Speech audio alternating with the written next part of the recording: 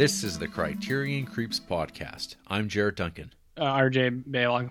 And we're just two guys who have no other choice now but to creep our way through the Criterion Collection one spine number at a time in order of release.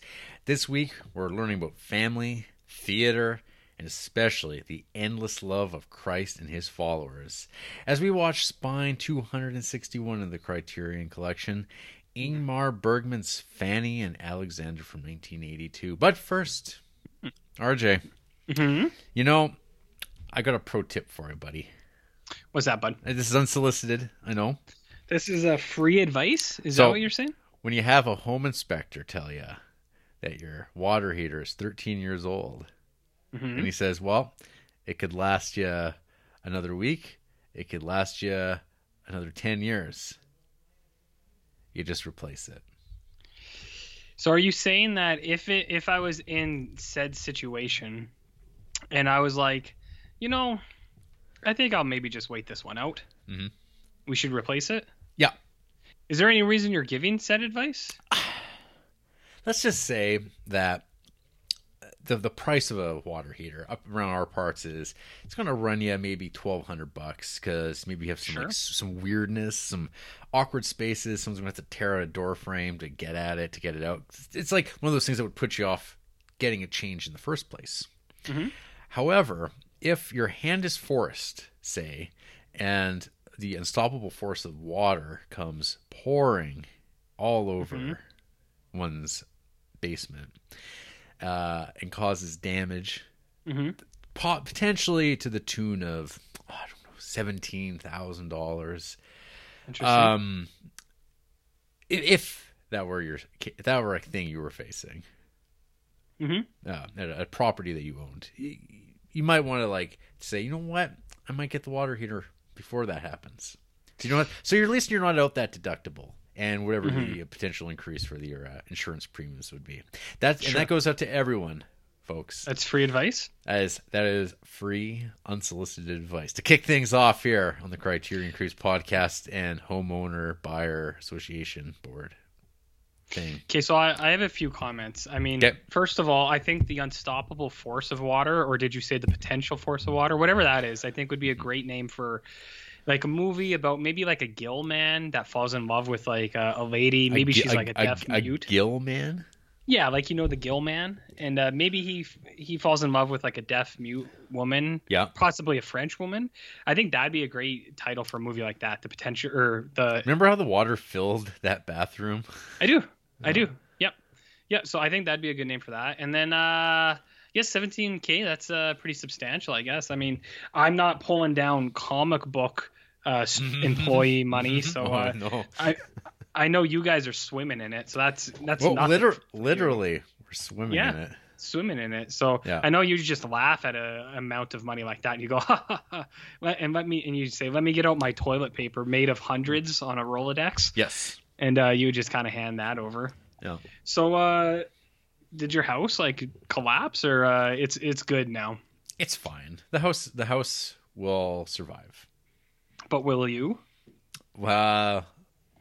Check in with me in like a couple weeks. Okay. I mean, I don't have a choice on that, so. Yeah. Well, that sucks. Couldn't have happened to a worse guy. Thank you. And yeah, maybe you should take care of that. It'll happen, all in due course. How are you, RJ? Well, I'm thinking now. We had a guy in here fixing our furnace a month ago maybe, and he came in, and we have one of those eco water heaters, so it heats on demand. So there's no tank. So it's an on-demand system? Yeah. God damn. So it heats on demand. Who am I? Look at me talking about $100 bills tanks? On toilets, and you're talking about on-demand systems. Mr. Rockefeller here, RJ Baylog. Well, let me just tell you what this guy said. So I think there's improved models now, but he came in, and this thing always makes kind of like a hum. It just looks like a box on the wall, and it makes like a hum. It's like or like a thrumming sound. And Andrew's always like, why is that thing so loud? I was like, I don't know. House stuff makes noises. What are you gonna do? But that guy came in, and he's like, is that your Navian water tank? And I was like, yeah. And he's like, it's not supposed to make that sound, man. And I was like, oh, okay. And he's like, well, I used to work at this company. They're the only company in town that actually like repairs these things. And he was like, that's the original model. He's like, those all got like they don't make them anymore because they all started exploding. Ooh. Like, and there's no recall. There's not a recall on this? There was no recall. They just stopped putting them out. Ah, okay. Well, that makes it nice and legal. Yeah, they just stopped putting them out. And the dude was like, he's like, if you don't have any problems with it, he's like, it's probably fine. He's like, but they have been known to blow up. And he's like, and if it does, he's like, because there's no tank, you would have to get like a similar model to fill in the spot there. And he said those are like $4,000. Yeah. That's on demand is not cheap. It doesn't work that great. Now have you followed up on this? Have you like checked to make sure that this guy wasn't giving you like one of those? Oh, you better get rid of this one. Actually, I do believe him because he doesn't work for that company anymore. And he's like, it pains me to say this. He's like, but they are the only people in town that will actually work on these things. He's like, so you have to call them. And then he wrote down, he's like, this is what's wrong with your thing. So he's like, if anything ever happens, read this out to them so they know what to come prepared with, and then they'll do it. Well, I guess the other thing too is potentially to make sure that he's not, spreading old wives' tales, RJ style. Hey! I've never said she's anything all that wasn't true. In she's all that. RJ. Hey, do you remember what George Costanza said? It's not a lie if you believe it. Oh, okay. I mean. And that's the honest truth. If you think it's true, then it is nice and legal. I believe that's isn't that kind of like, hey, look at these votes. I am clearly the winner. Enough said. RJ, enough said. By the way, you know what came in the mail? What? Oh my gosh, a Canadian delicacy on what is that 4K Blu-ray? No, I opted just at the time when I pre-ordered Possessor by Brandon Cronenberg. And I didn't know there was a 4K available, so I just ordered the Blu-ray. And then this thing, like at one point, Amazon.Canada claimed that this was going to be shipping out to me December 30th, despite a pre-order and coming out like a week ago. But like usual, it seems like I don't know if they do that to make people cancel because they weren't getting enough in. I don't know. I don't know. They do all sorts of weird shit. Trying to psych us out. Yeah. So I don't know. Whatever. It showed up, and I'm like, oh, cool. Then there's a 4K. I'm like, I don't know if I need all those pixels for a Possessor. Maybe you do though. You know what came out this week? Goddamn Tenet. I know. I was gonna say, did you get your copy yesterday? Yet. No, I mean, again, things come up. You have to hang out at a house. Bucket water. Waiting for. Yeah, I did that. That was Monday night. But no, you have to hang out and do whatever. You can't do what you're expecting to do with your time. Yeah, I'm aware. Yeah, it's that's how life works, right? It blows. I know, man. I know. That's sometimes that happens to me too. It's just the way she goes. But even me, I'm a Chris Nolan stan, and I don't have my copy with me right now because maybe Hollywood deserves what's coming to it. Wow. I mean, you have fine specimens like Thomas Cruise out there he was doing what he thought was right. Yeah, I listened to that. I listened to that tape. Everyone's listened to that tape, right? That audio. I saw the dialogue. You saw the dialogue, and like I don't know these people. This goes back to last week. I'm like, there's people without jobs, and I'm gonna fire you people if you don't do what I tell you. It's like, I don't know. That's some issues right there. Well, I mean, he has like $1 billion too, so he could pay people to do stuff, Yeah. There's. I mean, I both sides, RJ. Both sides. People are comparing it to Christopher Nolan. Christopher Nolan was funny. Or Christopher Nolan. Bale. Christian Bale. Oh. Christopher Nolan. The amateur stuff? Yeah. Fucking amateur. It's good stuff. I like it. I can't remember the rest he says, or else I do his voice. He sounds like this. Boy, Christian Bale. Whoa. Crikey. Well, you can't see my face right now, but RJ can. It's never. Don't do that. No. Oh, I'm Christian Bale. Jesus. Yeah. Well, that sucks about your water tank, and it sucks to be you, I guess. Mm-hmm. No, I guess. But hey, not a single DVD or Blu-ray was harmed. Well, that's pretty good. I mean, even if your Blu-ray got in some water, it'd probably be fine, right? Well, those cases, RJ. Well, are they just clamshell cases? Well, yeah. Or I guess they have paper in them. Amaray, and they have that paper slip. What if you had a steel book? Would it rust? Yeah, probably. Not stainless steel? Yeah, I don't think that's. I don't know. I think steelbook is maybe just a way of saying it's hard, and it's like feels like it's tin. I don't know. Are you saying that steelbooks are false advertising to us? Because I will take that right up to the Supreme Court. You're gonna get that class action. You're gonna get on that Microsoft class action lawsuit. Well, I know I'm going to get my copy of Batman v Superman steelbook, and I'm going to go right to Warner Brothers. What's the Microsoft thing? I saw that. Like, what did they do? Yeah, if you bought a computer from like 1998 to 2008, you'll get like some money. Like we're talking like $20 a thing, maybe. I definitely bought a computer in that time frame. Are they going to send me the money? Yeah, they'll send you up to that amount via check at some point. Do I have to log on for that or something? Yeah. Check it out, folks. Don't let... I think old Bill, he's microchipping us with those vaccines. He's got all the money. So... he doesn't. That's just stupid. People are fucking stupid. Get vaccinated, people. You know what? I had this conversation with someone the other day. Yeah. Someone was like, and they brought it up as a joke, like the microchip thing. And I was like, I don't understand why people are opposed to that. I'd get fucking microchip today. Well, I mean, we all have our phones, which is like already knows everything about us. Yeah. But if they wanted to put a chip in my arm, and so like, because you know how they want to clear vaccinations now for things like you'd have to have proof of vaccination. If I had the choice between carrying around a piece of paper or getting a chip in my arm and just like scanning it and being like, I'm good, I would do that in a fucking heartbeat. Well, and then chips would be on the black market. RJ, you will fit right in with the New World Order. I'd be fine with that. Who gives a shit? They already know everything I do. Are you familiar with the number of the beast, RJ?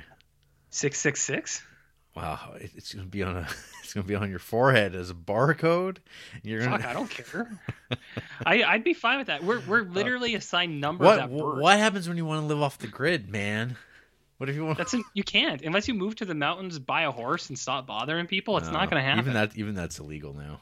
Yeah, you can't do that. You can't just like move to the mountains. No. You have to have land. You got to pay taxes. Freedom is a lie, Jarrett. No, they're not. They're not going to get me. All I know. All I need is I want Amazon to continue sending me Possessor and other Blu-rays and whatever I want, whenever I want. That's all I want because that's apparently what libertarians want or something. Because they're very consistent.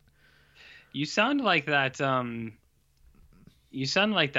Arcade Fire song. Everything Now. You're like, I want it. Everything now. I need it.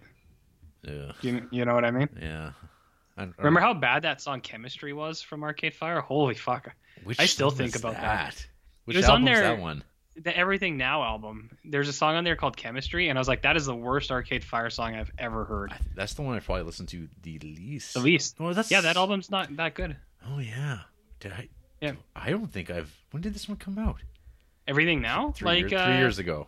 Yeah, we talked about it. Yeah, like okay, It's not very good. I don't remember it at all. Yeah. Yeah. Nope. But I also don't. Have you heard of this Dan Mangan guy? No. He's like a singer, and I heard a song of his, and it sounded exactly like this is why I have Everything Now in my head. It sounded exactly like that Everything Now, and I was like, this guy's a fucking ripoff. Although he's a huge success now. I was like, he just copied this song, and no one's talking about it. And he's a good Canadian boy, RJ. Dan Mangan. Yep. Maybe that's why he popped up on my thing. Vancouver-based Canadian musician. Well, he's 100% fraud-based in my mind at this point. Wow. Go listen to Everything Now and then listen to a song called Lynchpin, and you tell me that the first minute of those two songs don't have like the exact same melody to them. Canadian melodies. Well, yeah, because Arcade Fire is from Montreal, except for what's his name, Win Butler. That dude's from Texas, the lead singer. And then he moved to Montreal. See, you want Canadiana facts? Did you know where baseball or not? Did you know basketball was invented by a Canadian? Hear that? You hear that, Sugarhead? Yeah, he knows. He likes it when we talk about that. I know he does. That bullshit lies.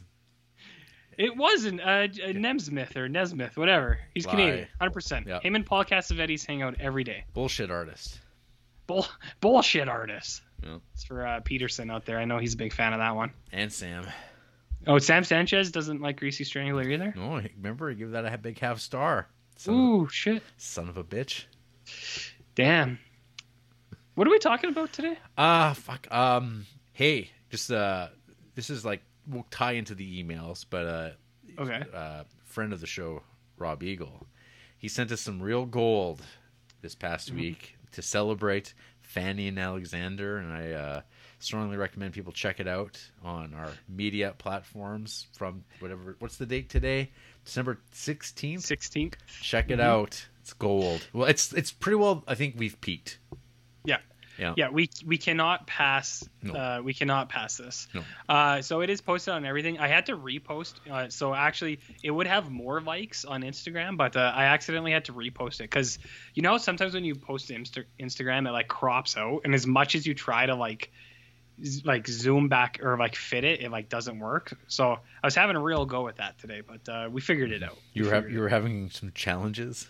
Well, I always have some challenges, but I was definitely having challenges with this one. It was very annoying, but it was. I mean, I think Meme Week is proven success now because of that, right? You're a fan of Meme Week, aren't you? I guess. Oh, okay. No, actually, no. You're not a fan of Meme Week? Why not? I want it to be more natural. Too many Garrett memes? Fanny and Alexander feels very natural. It came from a good place. Yeah, not from the dark recesses of the dark web, the dank web. Wow. You know what? Well, let's talk about emails. Let's get to those emails. Okay. Do we have any emails from females? Not for sure. Not certain. What about from Corpse? Did he email in? Haven't heard from him for a while. No. Okay, just checking. Checking. Fucking goddamn it, Corpse. Where are you, man? I don't know. Maybe he's doing Christmas, or maybe he has a family. I don't know. We hardly know this Corpse guy. He's. I mean, what's your mental image of Corpse, RJ? When you hear the name Corpse, what comes to mind? I honestly, a ghoul, like a decaying ghoul, emerging from the grave, and down in his mausoleum, he's got like horror movies and a TV, like an old funny-ear TV, and just watches whatever's on. Well, he's got his tapes. He's got his DVD VCR combo that he got from Canadian Tire. Yep. Yeah, and it's actually perhaps like also the monitor, like the CRT monitor. It's like it's all in one. It's all in one because Corpse is practical, if anything else. Yep. Yeah. No, that's exactly the mental image I've always had. So I'm glad that we're on the same page for once. Does Corpse wear clothing? Because when you're dead, does it matter anymore? I imagine it would probably be like some kind of tunic of some sort. Yeah. Like, I don't think he's covering up his nipples. Like a decency tunic? Yeah, like just covering up the twig and berries, the franks and beans. Oh, I see. Like a loincloth. Yeah. Like, do you know, but just like a half. Those are probably like been like devoured or because it's like the soft tissue that goes first. In my mind, I don't even know. I don't even know he can still see to watch these movies unless he's like, it's like kind of like in D&D where in the undead. Well, see, like your eyeballs are the first to go, right? So like when you see like skeletons and stuff like that, they shouldn't be able to see. So how do they tell? Like this is a D&D question. You check it out on Reddit. It's like how does the dead see without eyes? What are they seeing? And so it's like, how can you sneak past a skeleton? What about a third eye? Can one successfully make a stealth roll past, or do they see your life essence? In which case, then you can't blind them, for instance. Does the skeleton potentially have? Is he wearing pants? Sometimes they've like whatever they armor or whatever. Because I imagine Corpse started with pants. Usually they're eventually withered away. Usually they're enslaved to a necromancer, so it would be the necromancer's preference. Like a Glenn Danzig, do you think he would be a necromancer? He is a necromancer.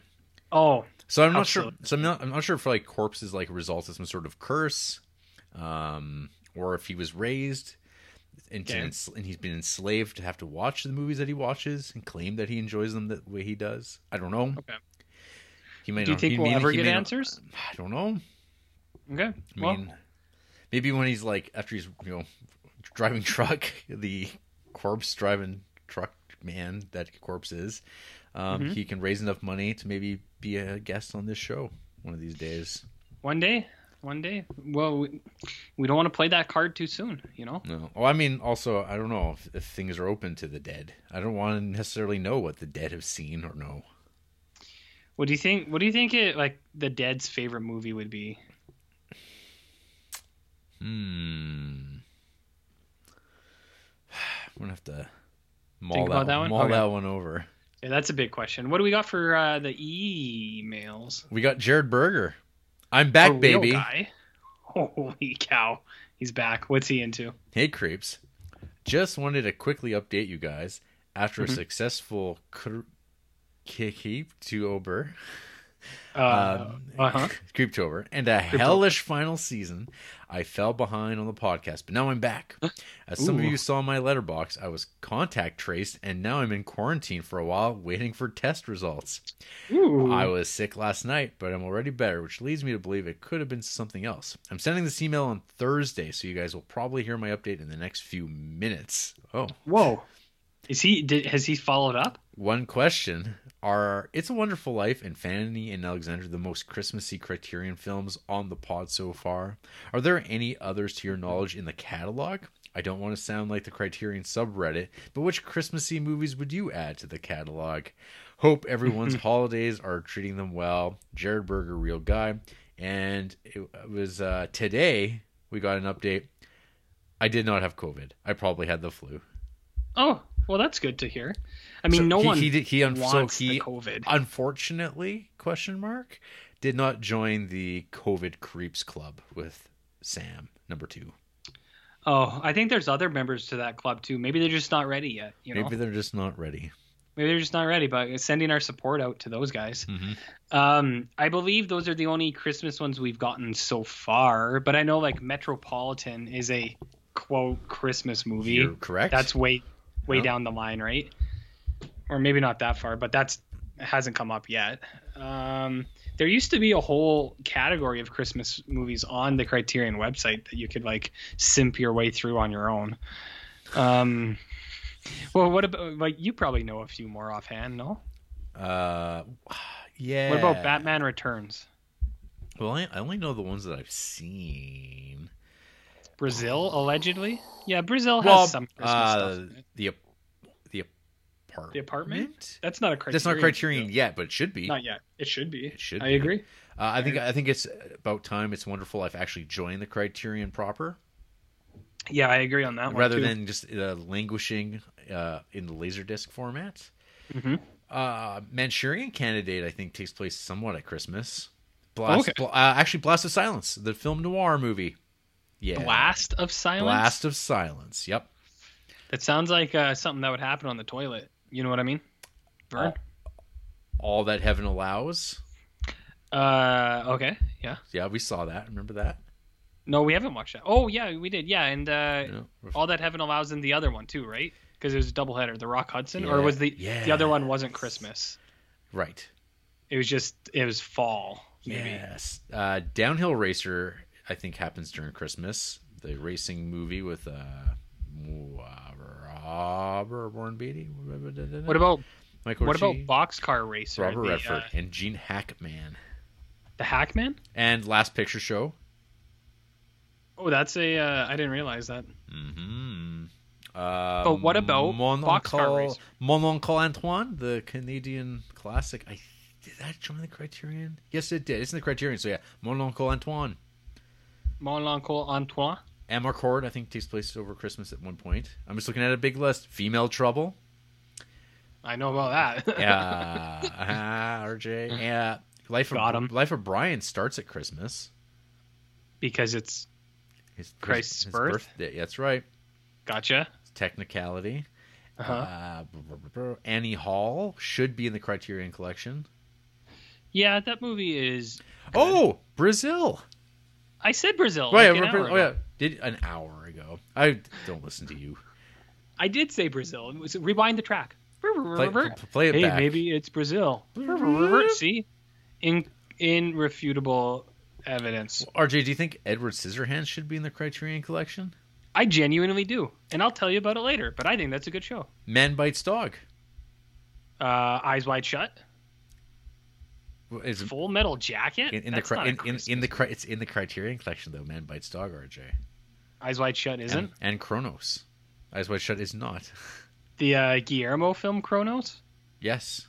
Christmas is X-Mass. But this is what I want to know. When is Mimic going to be added to the Criterion Collection? This is I'm not sure. This is all Christmas movies allegedly. Bottle Rocket. Yeah.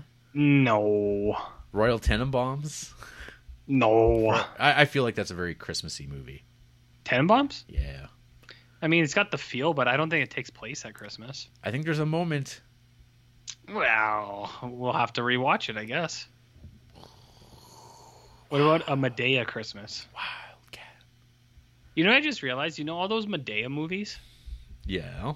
And they all start with Medea. Do you think it Alex Perry, future director of a movie coming up? In the No. Well, in the real the RJ Baylog collection. Gotcha. Do you think he was like doing an Amadeus thing? Like Amadea? Think he's a big Amadeus fan? I don't know. I'm going to go with it. Okay. If anyone asks, that's what happened. Night of the Hunter, is that a Christmas film?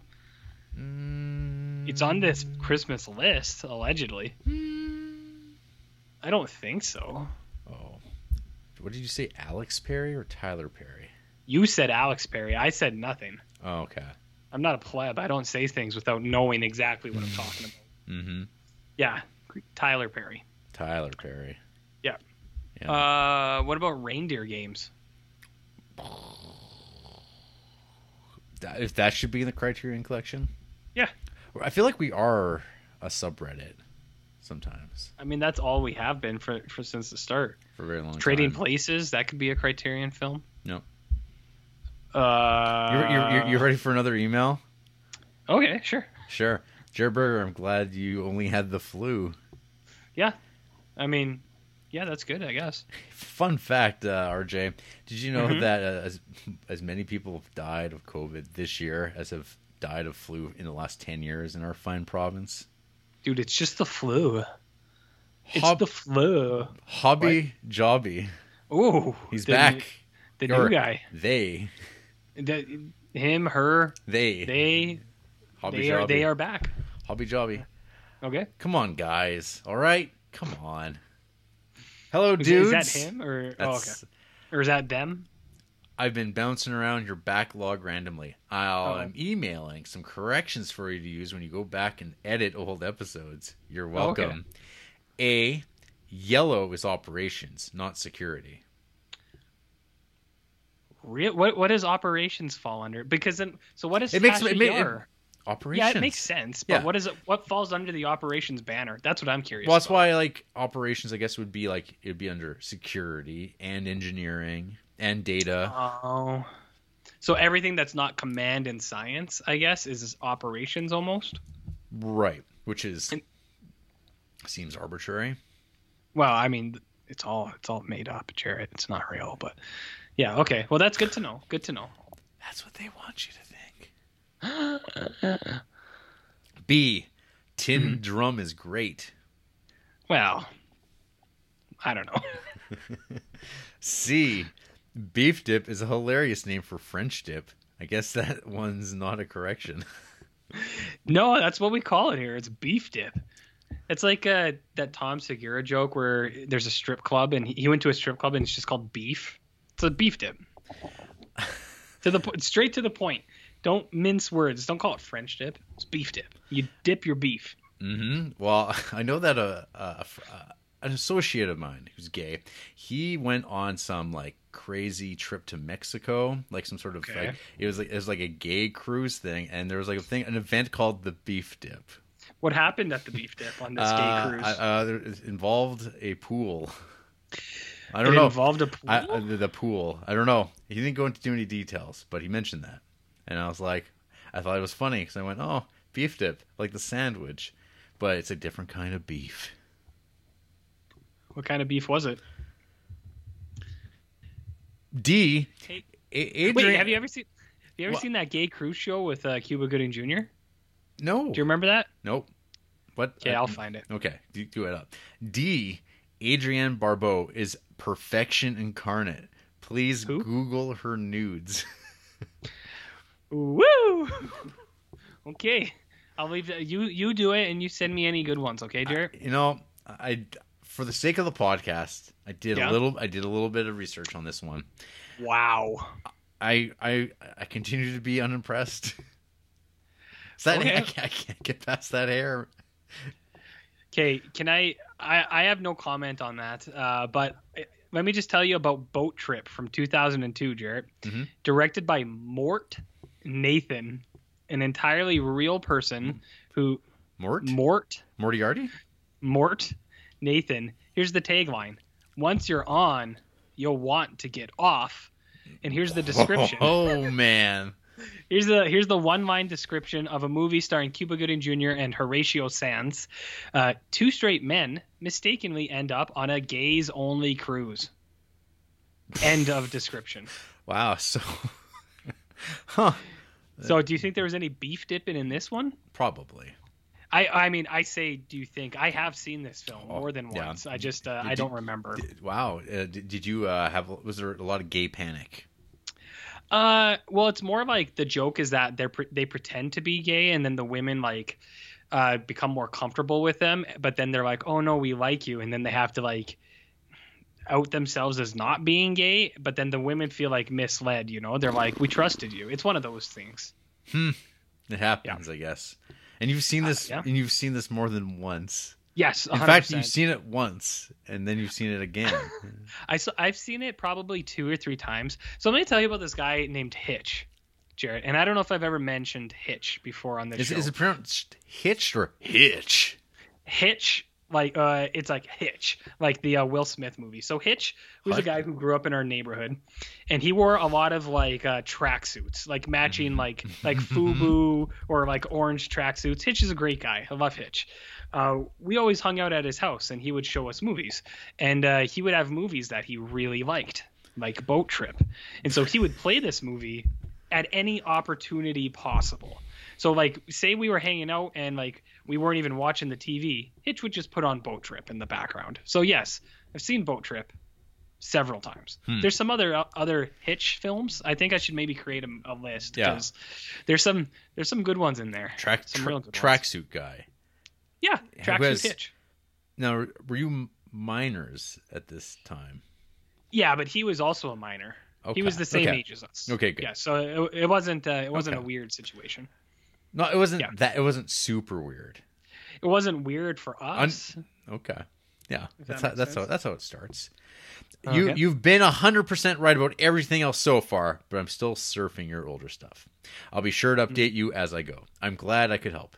Keep up the good work. Save those 4 things. Love, yours in Christ, Hobby Jobby. P.S. My name is Tetis Duras on Letterboxd. They won't let me change it. Oh, interesting. Tetis Duras? Mm-hmm. Okay. I appreciated his send-off there. That was nice. I appreciate their send-off. Gotta remember. Huh. I don't know have you done a Google search for Tetis Duras, RJ? No, I don't even know how to spell it. Okay. Am I supposed to Google this? You're good. Is this like a cruise ship thing? It's going to take me It could be. I don't know. I do know that Pornhub has been having some issues. What kind? The kind where financial institutes decide that they're not going to let people pay through them to pay you anymore, and thus you must react dramatically to save your business. Well, all I can say is people can follow the links in our episode to our OnlyFans, and consider donating. Do we post to it? You'll have to sign up to find out. Well, maybe Justin Peterson will be interested in that. In the OnlyFans? Who knows? With an email entitled "Quickie for my favorite creeps." Hey, Jared he's and definitely RJ. down for OnlyFans. What's happening? Short email this week. Looking forward to hearing you guys chat about Fanny and Alexander coming up, especially that very risky part 1 that I checked out last night. GOAT movie question of the week. I watched Elf again this week, and I don't get what people like so much about it. So, what are your favorite Will Ferrell movies? He is very hit or miss with me. I liked his debut in A Night at the Roxbury, Blades of Glory, and I appear to be one of the few people that liked that Eurovision Song Contest movie. Thanks for the time. Have a great show. Skål.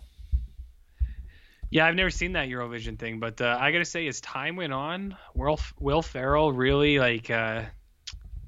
his appeal really wavered. You know what I mean? It waned. It really waned. I mean, Step Brothers is an all-time banger. I think you and me can both agree on that. Step Brothers is pretty funny. The other guys is a surprisingly decent one of his films. I'd say out of the newer stuff, you'd be like, oh, that doesn't look good. It's actually not bad. It's Anchorman okay. was.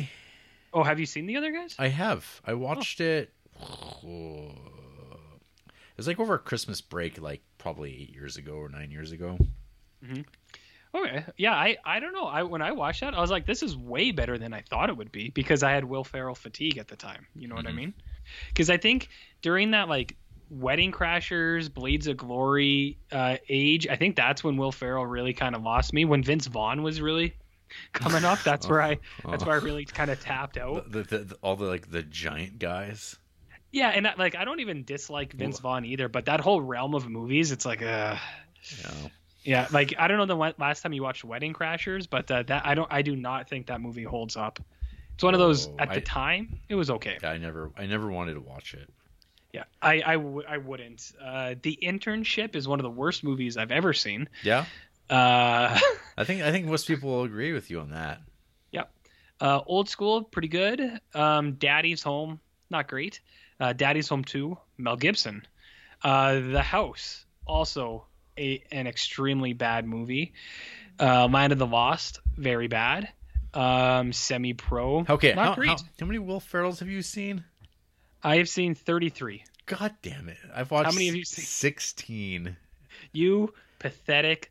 And two of those include The Landlord, and that's and that Death Artist remake that I barely watched. Okay, so I got. Oh man! Wow, I can't believe how low ranked, not even low ranked, but how far down the list Melinda and Melinda is. That Woody Allen movie with him. That one's low. Night at the Roxbury is super low as well. Actually, Superstar. That's one of his first movies. That's really low. Melinda. Where is he in Kingpin? Holy shit! I have breaking news, Jarrett. Do you know what movie Will Ferrell was in? Boat Trip. Wow. And actually, I just found a movie on here that I didn't have logged for some reason. The Goods, Live Hard, Sell Hard. So I have seen 34 Will Ferrell movies. Very nice.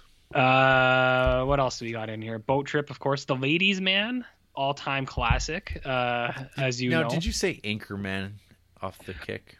I think so. I think that's one of those ones at the time. Yeah, Anchorman was great, but I think how it's permeated into everyday life is probably not great, Yeah, the brick jokes, just all of it. I mean, I'll always be down for Panther Sweat, but yep.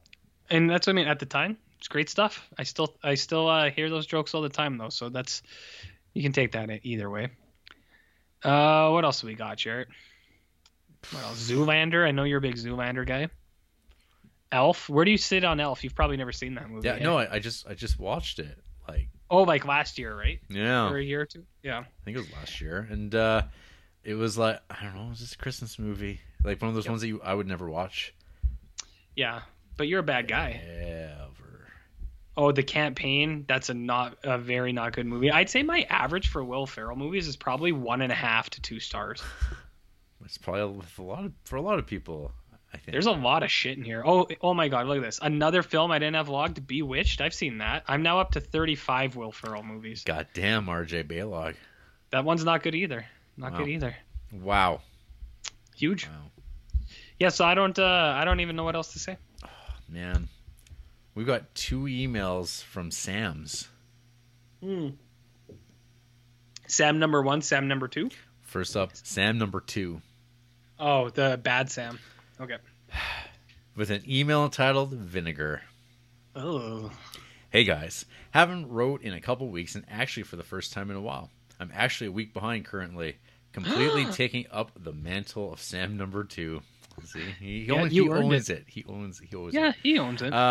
Just writing in since 2 weeks back, Jarrett mentioned his Vinegar Syndrome order. I'm still waiting for mine to ship. Me too. Total, I placed like 3 orders for a total of like 11 movies, I believe, plus the new standalone slipcovers. Yep, I'm in too deep with Vinegar Syndrome. Oh man, those slips. Ordered all the newly announced stuff like Beastmaster, that Gialli box set, Fade to Black, etc., and tossing a few older releases like The Bees, Doll Squad / Mission Kill Fast, Corruption, and Malibu High. Oh, Sam, you're gonna have a good time with that Corruption. Is that good stuff? A little bit of hardcore pornography, RJ, but very very classy, very artfully shot. Are you describing it as hardcore? Yeah. Oh, I don't want to know what that sounds like. Exactly, not this RJ hardcore.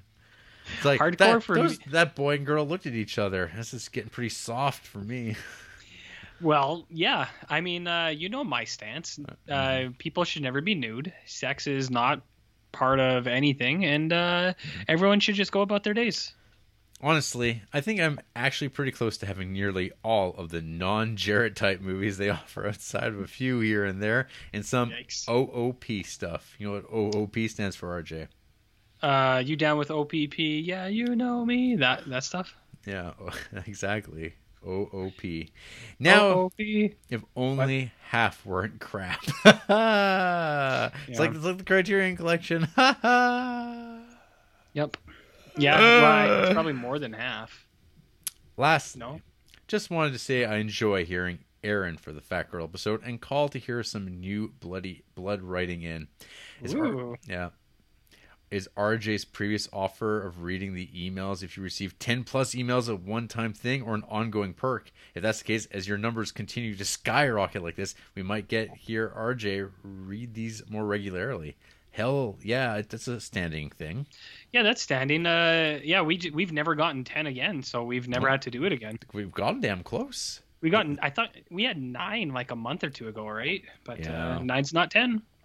So far, I mean, there's a real shortage of food talk, though. So, well, we kind of peaked at soup. I think we're not going to get any more. Even Sam number 2 here says, "All right, guys, take care and keep up the food talk, even though I never participate." Yeah. Well, maybe he should. I don't know. Maybe he doesn't. Do whatever you want. You know. Maybe. And finally, what are we talking about? Yeah. Sam number 1. Ooh, Slam Love Machine. Is that who we're talking about here? Coming in yet again. With an email entitled Late Again. Yeah, it happens. Hey, creeps. Another one just under the wire, hopefully. I've decided to take it a little slower with the horror movies. Since holiday break is one of the few times I have to watch movies, I've decided to just watch 1 or 2 horror movies a day and then spend the rest of the time working through my watch list and catching up on movies I've been wanting to see for a while. Question. What are some director's cuts that are worse than the theatrical version? Or some extended cuts that are worse. Common sense is to always watch the longer version of something if it's out there, or the director's cut. But I wonder if you have any examples, hot takes preferred, that run counter to that. I just watched Dawn of the Dead for the first time and I ended up watching some super extended fan edit that combines all 3, the Argento cut, the Romero theatrical cut, and the Romero extended cons cut. I was a little disappointed, but then realized I had probably watched an inferior version of the film. Anyways, hope this makes it in. Hanukkah Sandwich. I'm down with that. Yeah, that sounds good. Hanukkah Sandwich. I don't know. Hanukkah Slamwich. Hanukkah. Sam Slam Love Machine Loveland. Man, it's good to hear from both Sams, Proto Sam and Beta Sam. You know. Well, no, not Beta. That's a cuck thing. Proto. Whatever. Sam 1 and 2. We'll go with that. This is Reddit, RJ. Yeah, I'm aware. One director's cut that's better is BVS, but we all know that. Shit. You know, so it's like I said last week. Well, I remember, it seemed like, this is sometimes like, I know definitely we've talked about this on the podcast before. We have. I know Oliver Granger is, I think, anti-director's cut, or he brought it. I think he's not anti, but he definitely he watches the theatrical first. That's his thing. He's like he doesn't just rip on the director's cut first, I think. Well, I do know that a recently disgraced podcaster of film was very much about theatrical cuts over director's cuts. Yeah. But is that the guy? See that where that landed him? Was that the guy who said we should just appreciate what we have? Yeah. Yeah, just appreciate mediocrity. Like, get that. Just be happy you have stuff. And then he goes on to have horrible sex scandals, allegedly. So it's, same ballpark. Well, yeah, we have talked about it before. And, like, it's hard to think of things off my head. But, like, my go-to, I guess, would be those Lord of the Rings. I think the theatrical cuts are better. But that's just me. It's just me. Yeah, I mean, as a young man coming up through the era of like the DVD and like everything was always like the director's cut. You have to go with the director's cut. I don't know. I'm up. What's a better or good one? Actually, Payback? Oh, fuck. Okay, I don't even know if this counts as a director's cut. What about extended cuts? Because the Dumb and Dumber extended cut. Oh yeah, that. Or the like Something About Mary extended cut. Yeah, that's another bad one. Those suck. Like I think part of it is when you become attached to seeing a version of your movie, and then suddenly they present to you a new opportunity to watch it a different way. My go-to would probably be Exorcist. I would watch the theatrical over. Yeah, that's a good call. Yeah, I don't want the additional effects stuff put in. Because I think that's the director's cut, or I get confused about what versions there are. But yeah, I think I would just go with the director's cut or the theatrical cut of Exorcist. And yeah, unfortunately, I think like Dumb and Dumber, you can only watch like DVD. You have to go back to your old DVD to watch the original version of it, because otherwise it's ruined. And I've heard they've done that with a bunch of other movies too, where like the only way to The Warriors. There's one. Fuck. Goddamn Warriors. This when Walter Hill went back and put in animated like intro shit. Fucking terrible. So bad. And yeah, you have to you have to watch the old Paramount DVD without that to get it clean. Well, so honestly, I do think I lean towards the theatrical cuts. That'll be the new feature they have. It's like with the original theatrical cut. That's what people are clamoring for, because like those Fairley Brother ones, when I rewatched Something About Mary like last year or this year even, I was like, what the fuck is this? I was like, all this extra stuff sucks, because it throws the pacing off, like because you're so accustomed to it. And like that's what I didn't like about Lord of the Rings. Like I think they cut out the right stuff, and it's like, no, it flows so much better when you have this, like it goes like bam bam bam, but now it's like bam and then bam, and just like meandering. You're like, get out of here with that shit. Yeah, I think director's cut stuff with comedies I pretty well guaranteed to be garbage. Comedies, yeah. No, but there's good director's cuts like BVS. That's a good one. And then there's whatever you want to call the Star Wars special editions. Oh yeah, I mean, I have no opinion of that. I know people get really angry, but I don't give a shit. Whatever. Oh, I mean, I think the only reason I get mad, the only reason I would get mad about it, I care less than I've ever cared in my whole life. I would just like the original version cleaned up, and so I can just watch it that way. So I just give me the choice. Don't take away the ability to watch it like legally. Like people would be willing to pay the money, and Lucas doesn't own this stuff anymore. And just like he wanted to like fiddle with like the Library of Congress version and stuff like that. Like, I know, it's just crazy to me. Well, and that's why I don't like that Blu-ray set I have of Lord of the Rings, because it only has the extended cuts, and I was like, what is this horse shit? I was like, I didn't know that. But yeah, that one doesn't drive me too crazy. But you're not a simp like me. But yeah, I don't know. Whatever. Remember when Steven Spielberg took the shotguns out and put in walkie-talkies on E.T.? Remember that? Oh, did he? Seriously? Yeah. Oh, that sucks. It's way better with the shotguns. Yeah. That fits the tone of that movie way more too. That movie's fucked up, man. E.T. will get you. Et? Et? Yeah, that movie will get you good, dude. I love that. Et. it. Uh, You too. Are we still talking? Yeah, I guess. I think okay. we've answered that question though. Sure. Probably. Keep on keeping on, creeps villains. Oh, thank you. Is that it for emails? That's it for emails. Well, thanks to all the people who emailed in, and for all you people who didn't, go fuck yourself. How about that, Jared? I mean, yeah, I guess. I mean, that's pretty harsh. Well, they're not here to defend dear, themselves. Dear listeners. Hey, RJ, what you been creeping on this week? Holy shit. I actually ended up watching a ton of stuff this week. I didn't mean to. It just happened. Accidentally, huh? I accidentally. Well, so Friday, I was pretty worn out, so I didn't really want to. I did a ton of shit. Like, I was busy all week, and then I just sat down. I was like, I don't want to do anything tonight. And it just so happened there was a Joe Bob on, so I was like, I'm going to fucking do this. I'm going to watch some Joe Bob. So I watched a little Joe Bob. I sent you a picture of a face mask he had that was pretty cool. You did see that. So I won't talk about it too much, but I watched Dial Code Santa Claus. Oh, man. And Christmas Evil. So I know you've told me, you're like, Dial Code Santa Claus has some not great RJ stuff. Yep. And I agree.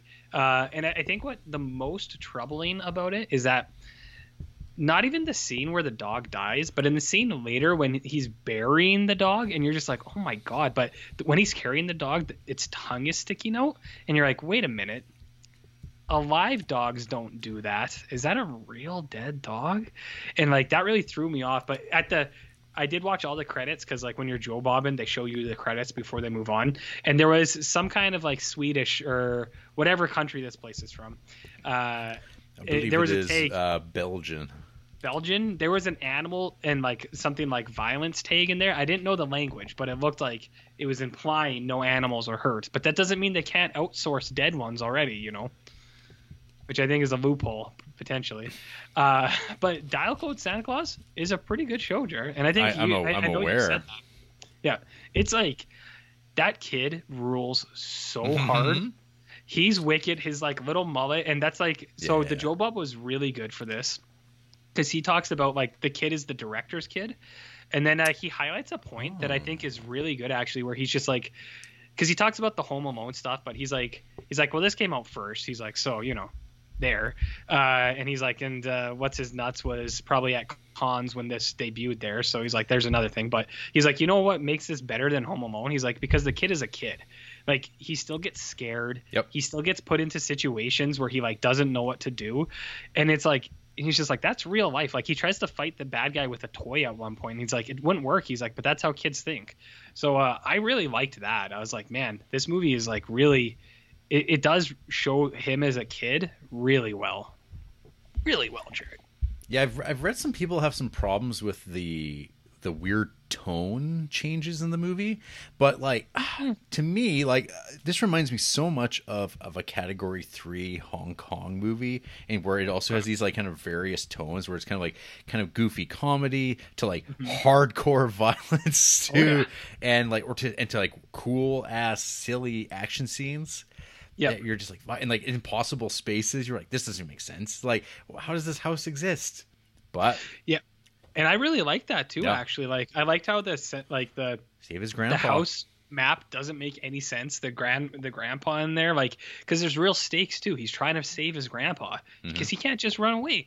Andrea watched this with me, and she actually liked it too, which was nice. Like And like, I mean, she'll give all these movies a chance. Sometimes she taps out, but she did like this one.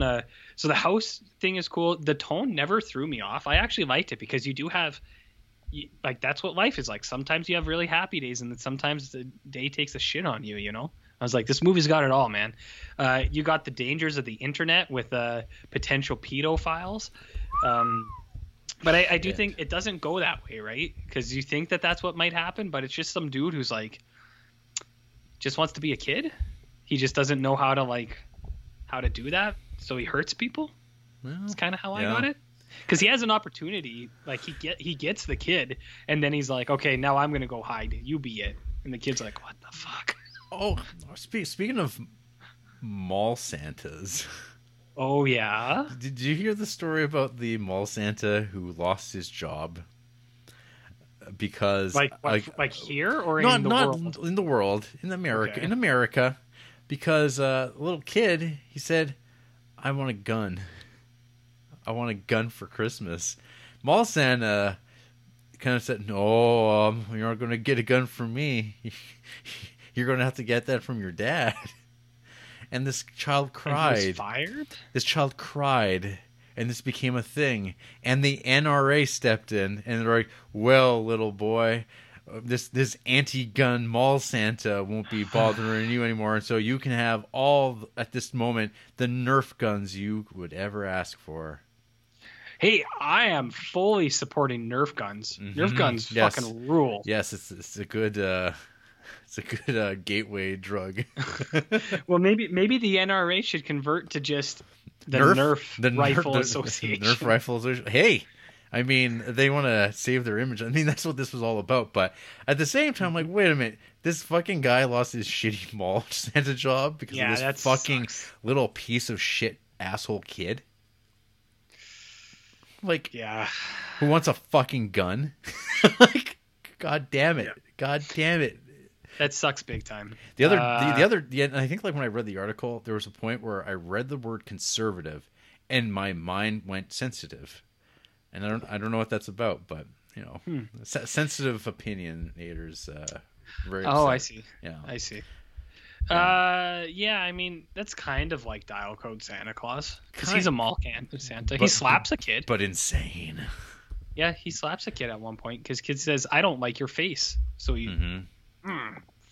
Yeah, no, that movie rules. Good. And then the follow-up was Christmas Evil, which is another good show. Mm-hmm. Good show. It looks great. Apparently, this movie, it had a $400,000 budget, and it cost $850,000 because they flew in some fancy cinematographer from Europe, and then they had to, like, I can't remember what it was. There was something in the shooting where they had to, like, do things over and over again. So it went twice over budget. So that's why this dude didn't really make a whole lot of movies after Christmas Evil. Yeah.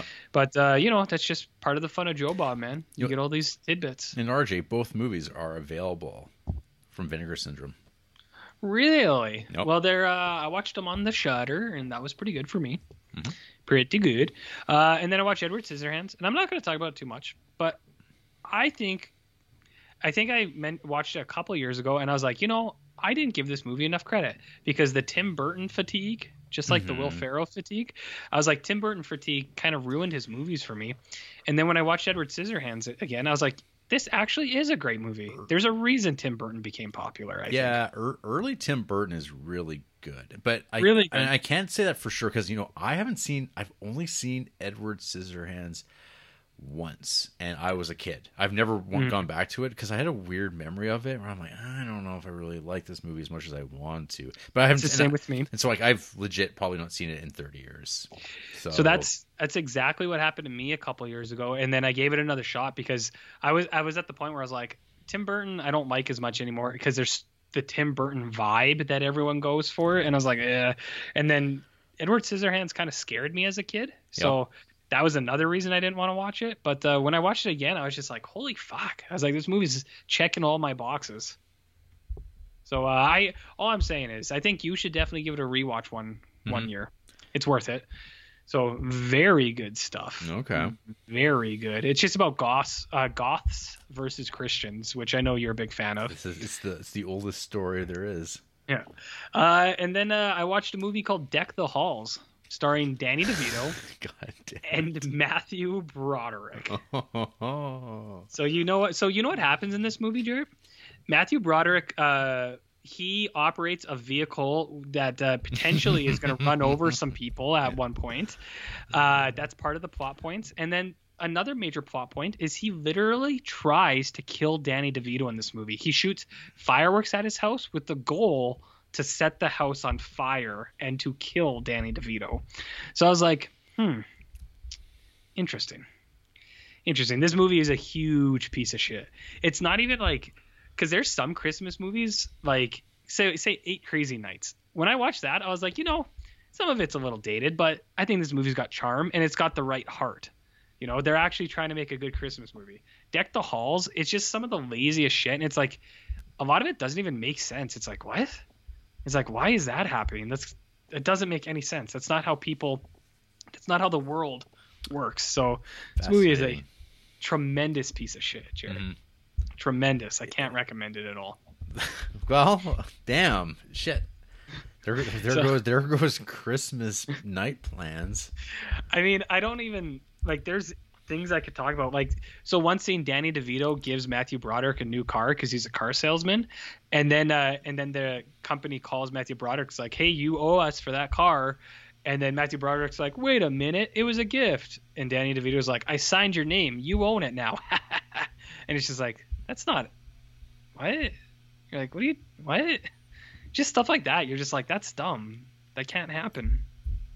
If it did happen, that would be dumb in real life. Mm-hmm.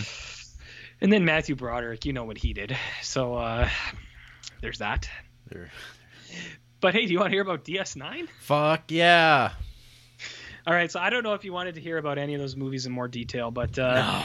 I have 1, 2, 3, 4, 5, 6, 7, 8 Beautiful. episodes of DS9. Beautiful. Which I know you're a big fan of. So 4.06, Ferengis like magic, 2 out of 4 stars.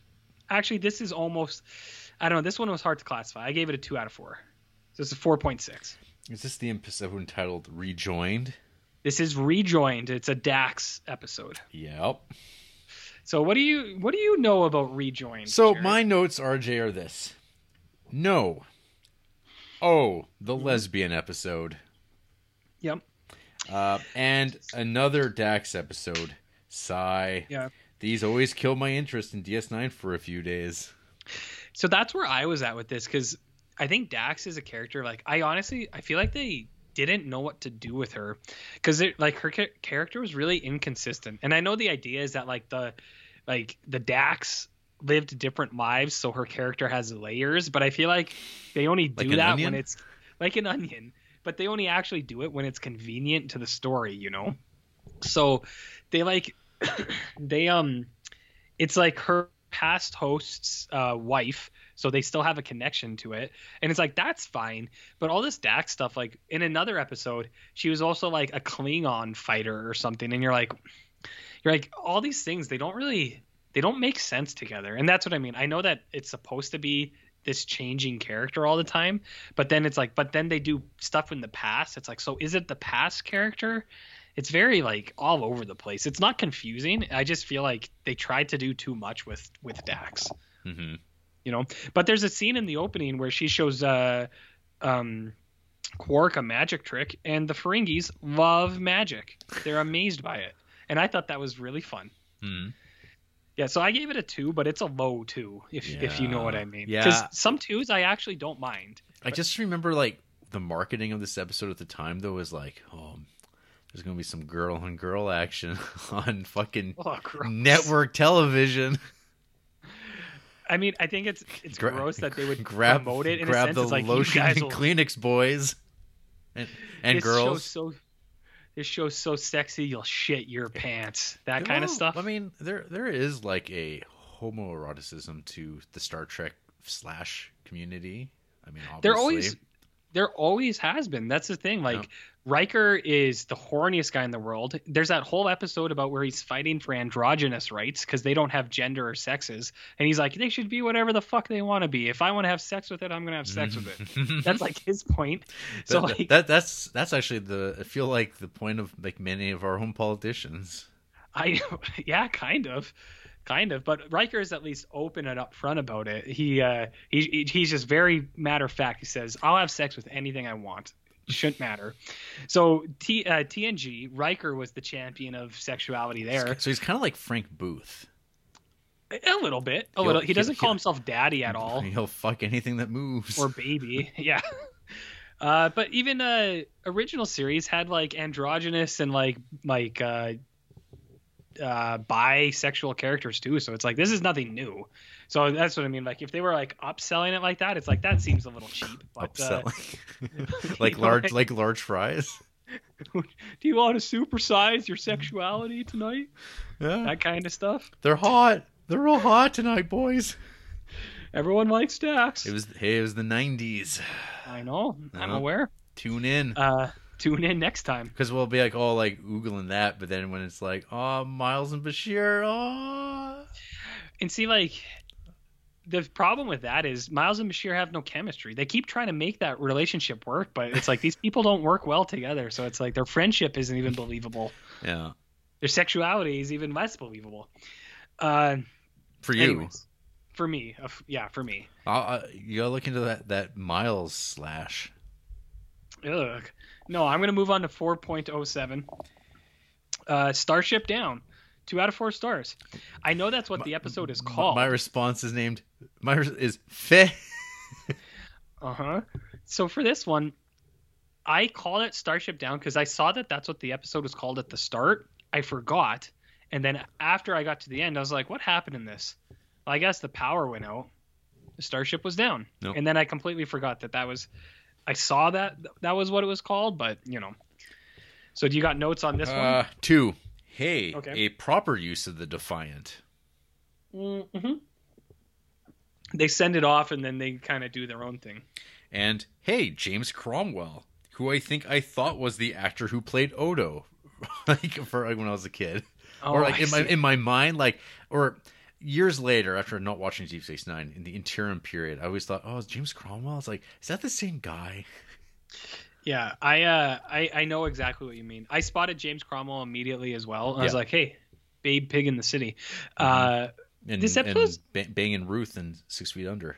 Yes, that too. It's not a bad episode.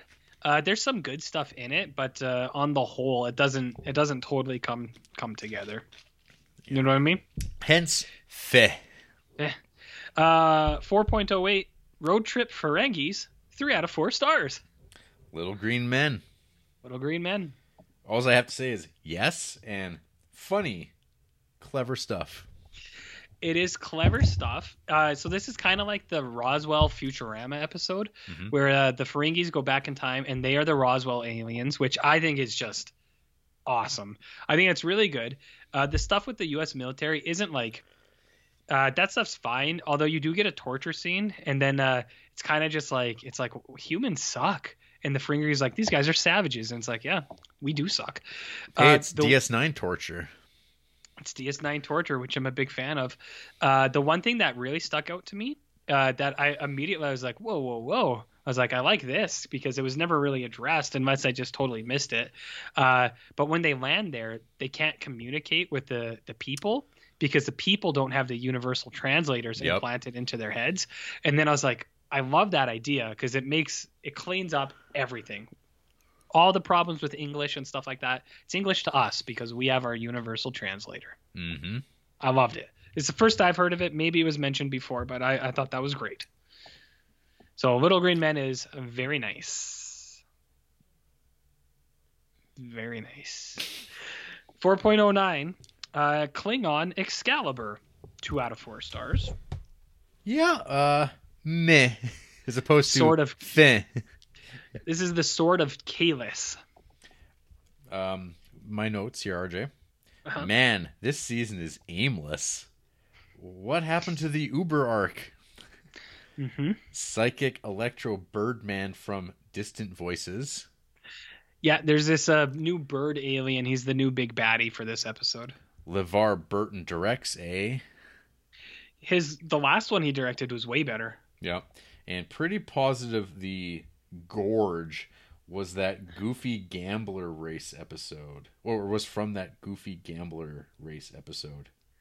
There's like a gorge. This old Klingon comes and says that he's found like the lost relic of like the relic, like their holy grail. It's a bat'leth, but they call it a sword for some reason, which I was really confused by because I was like, aren't those the bat'leths? Anyways, maybe I'm off, but they have the sword of Kahless, and then as soon as they start to touch it, they start to fight over it. So it's the old man versus Worf, and then Dax is there too for some reason. Well, I guess because of her Klingon background, but it's okay. It's not great. Not great. Here's a big one for you though, Jer. 410. Holy fuck! I hate Bashir. 3 out of 4 stars. This is a high 3. This is a good episode, Jared. You sent so many screenshots. Episode 10, good. Our man Bashir. Yes. Holodeck episode. Yay, Garrick. Oh yeah, yeah. What else you got? And then I'll That's about you give me your. that's Okay. it actually. Yeah, This episode's awesome. Yeah, no, it's when you were sending me the stills, I was like, oh yeah, this is like when it's, they let the collar down a little bit. Yeah. No. And I think it was it's a great change, and it's a great use of the holodeck, because usually the holodeck is trying to kill him, and in this sense it is too. But like the other crew members, what happens is they're beaming back to the station, and then there's like a power disturbance, and while Bashir and Garrick are in the holodeck, and then their codes, their like beam codes, are imprinted into the holodeck. So Worf, Kira, Dax, Cisco, and O'Brien, they're all holodeck characters, and they don't know that they're actual real people. So they're themselves, or they're their own selves, but they're the characters, which is wicked. And they can't end the holodeck because otherwise they'll die. Because they would die. Yeah, so I actually really like that. This would be a 4-star, but it is Bashir heavy, and I'm like, I just don't like Bashir, especially in the intro. It's him like, because it's his James Bond episode, and Bashir's like I get he's in the holodeck, so he's really like suave and stuff, and it's just like, I don't like you. But anyways, this episode is wicked. It is normalizing smoking again. Every character smokes in this. I sent you that pic of Worf just puffing huge clouds, like ripping huge vapes at one point. Worf is a poker dealer in a tux, smoking cigars. Cisco smokes cigars. Kira is a Russian smoking huge cigarettes and cigars. O'Brien has an eye patch. Man, it's a good episode. So you didn't know. You didn't know you wanted it until it was there, and you're like, I want Miles with an eye patch. I did want him with an eye patch. I really did. So, yeah, this is a good one. I like it. Check this out, Jarrett. Oh, my phone just went off. Ferenginar Terrorism, 3 out of 4 stars. Whoa. This is a good episode, too. 4.11. I like this one. Homefront. So my only other note was anti-Odos are anti-vax, and then I have something about Crave that I'll talk about in a second. But what are your notes? Is this a no from you? Episode 11, Homefront, yes. Nice. I can see why people might have been unpleased with the Dominion stuff. Cisco being unquestionably in favor of mandatory blood testing, martial law. Cisco's father, the voice of reason. Of course, Cisco would start to wonder if his father was a changeling. So what happens? Actually, so this is... Okay, so IMDb is fucked. This has it as a 2-parter. Yeah, well, it's 2 parts of the same story. Oh, yeah, 2. Yeah, okay. So I have it as 4. Sorry, I got mixed up. This is 411, and then 412 is the second part. But 411... Yeah, so what happens is they have martial law, and they're trying to find changelings, and the only way they can do that is blood testing. So they have to go around and blood test, and then Cisco's dad, he's like a Creole chef, and they talk about a lot about Creole food. So he's like a Louisianian chef, and he just refuses. He's like, no way. Ben, he's like, I ain't taking no blood test. It's against our rights. And I was like, and all these guys are like anti-Odo because he's a shapeshifter too, and they're just really shitty to him. And you feel bad. And then the cracks of the Federation. I know. And so I mean, the Federation is always bad, right? Anytime you see an admiral, you can just tell they're going to be the bad guy. Yeah, that's just lazy writing though too. Yeah. The one cool thing about this episode, Jarrett, and the next one too, they're talking to like Federation people, and then Odo will be there, and Odo will do something, and then the other person will be like, and they'll like freak out, and they turn into a changeling too, and Odo's like, I knew it. So they're talking, and they're like, there's 4 of us on Earth. They're like, we're here. And it's like, you can't get rid of us. You don't know who we are. And it's like, God damn, this is Secret Invasion, the Marvel story. Right, Jarrett? That's right. And then this episode, I realized my other note, and this isn't Star Trek related, but it's Crave related. Their subtitles are fucked because they don't keep up. No. And then what they do is it'll like start, and then if the person's talking too fast, it'll get the first half and then the last half. It'll cut out the whole middle of what the person is saying. So if you were watching Star Trek on Crave, you'd be fucked, buddy. Big time fucked. Bud. 412. Conspiracy 2.0, 3 out of 4 stars as well. So this is Paradise Lost. And it's a yes. Yeah. My comments here. Pretty hilarious, the body count that kicks off the rampant paranoia, especially in light of September 11th. Ooh. Wait, well, I mean, this was in 96. Right, but watching it now, Okay, yeah. it has a different vibe to it. And then then I just mentioned Ron Moore is now definitely involved because he's the Battlestar man. The menacing Red Squad. Nothing like a right-wing, left-wing conspiracy. Oh, yeah. Yeah. Never has the separation of the Federation and Starfleet been more prevalent in DS9 until now. Mm-hmm. Yeah, they get into some serious shit in this episode, man.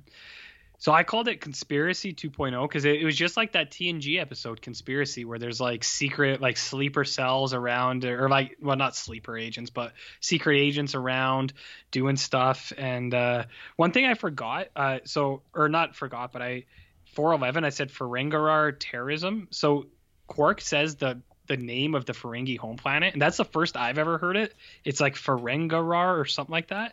And then they talk about terrorism and like all the terrorist things that happened on that planet, like early days, and like how it's being related to Earth. So that's that September 11th stuff you're talking about. Well, that's interesting because there's the whole thing about how Ferenginar, the Ferengi culture, doesn't have a history of violence. Well, it was something. I don't think it was the history of it, but it was. I can't remember what exactly. Of war, maybe, but I mean, it's something about war and how they how they dealt with things like that, or maybe how they were above it. I can't remember now. It's too far. I watched this like a week ago, and then I watched all those movies, so it's a little bit out of my mind. But there's some good Ferengi talk about terrorism. Mm-hmm. So good stuff. Good stuff. Maybe we'll end there.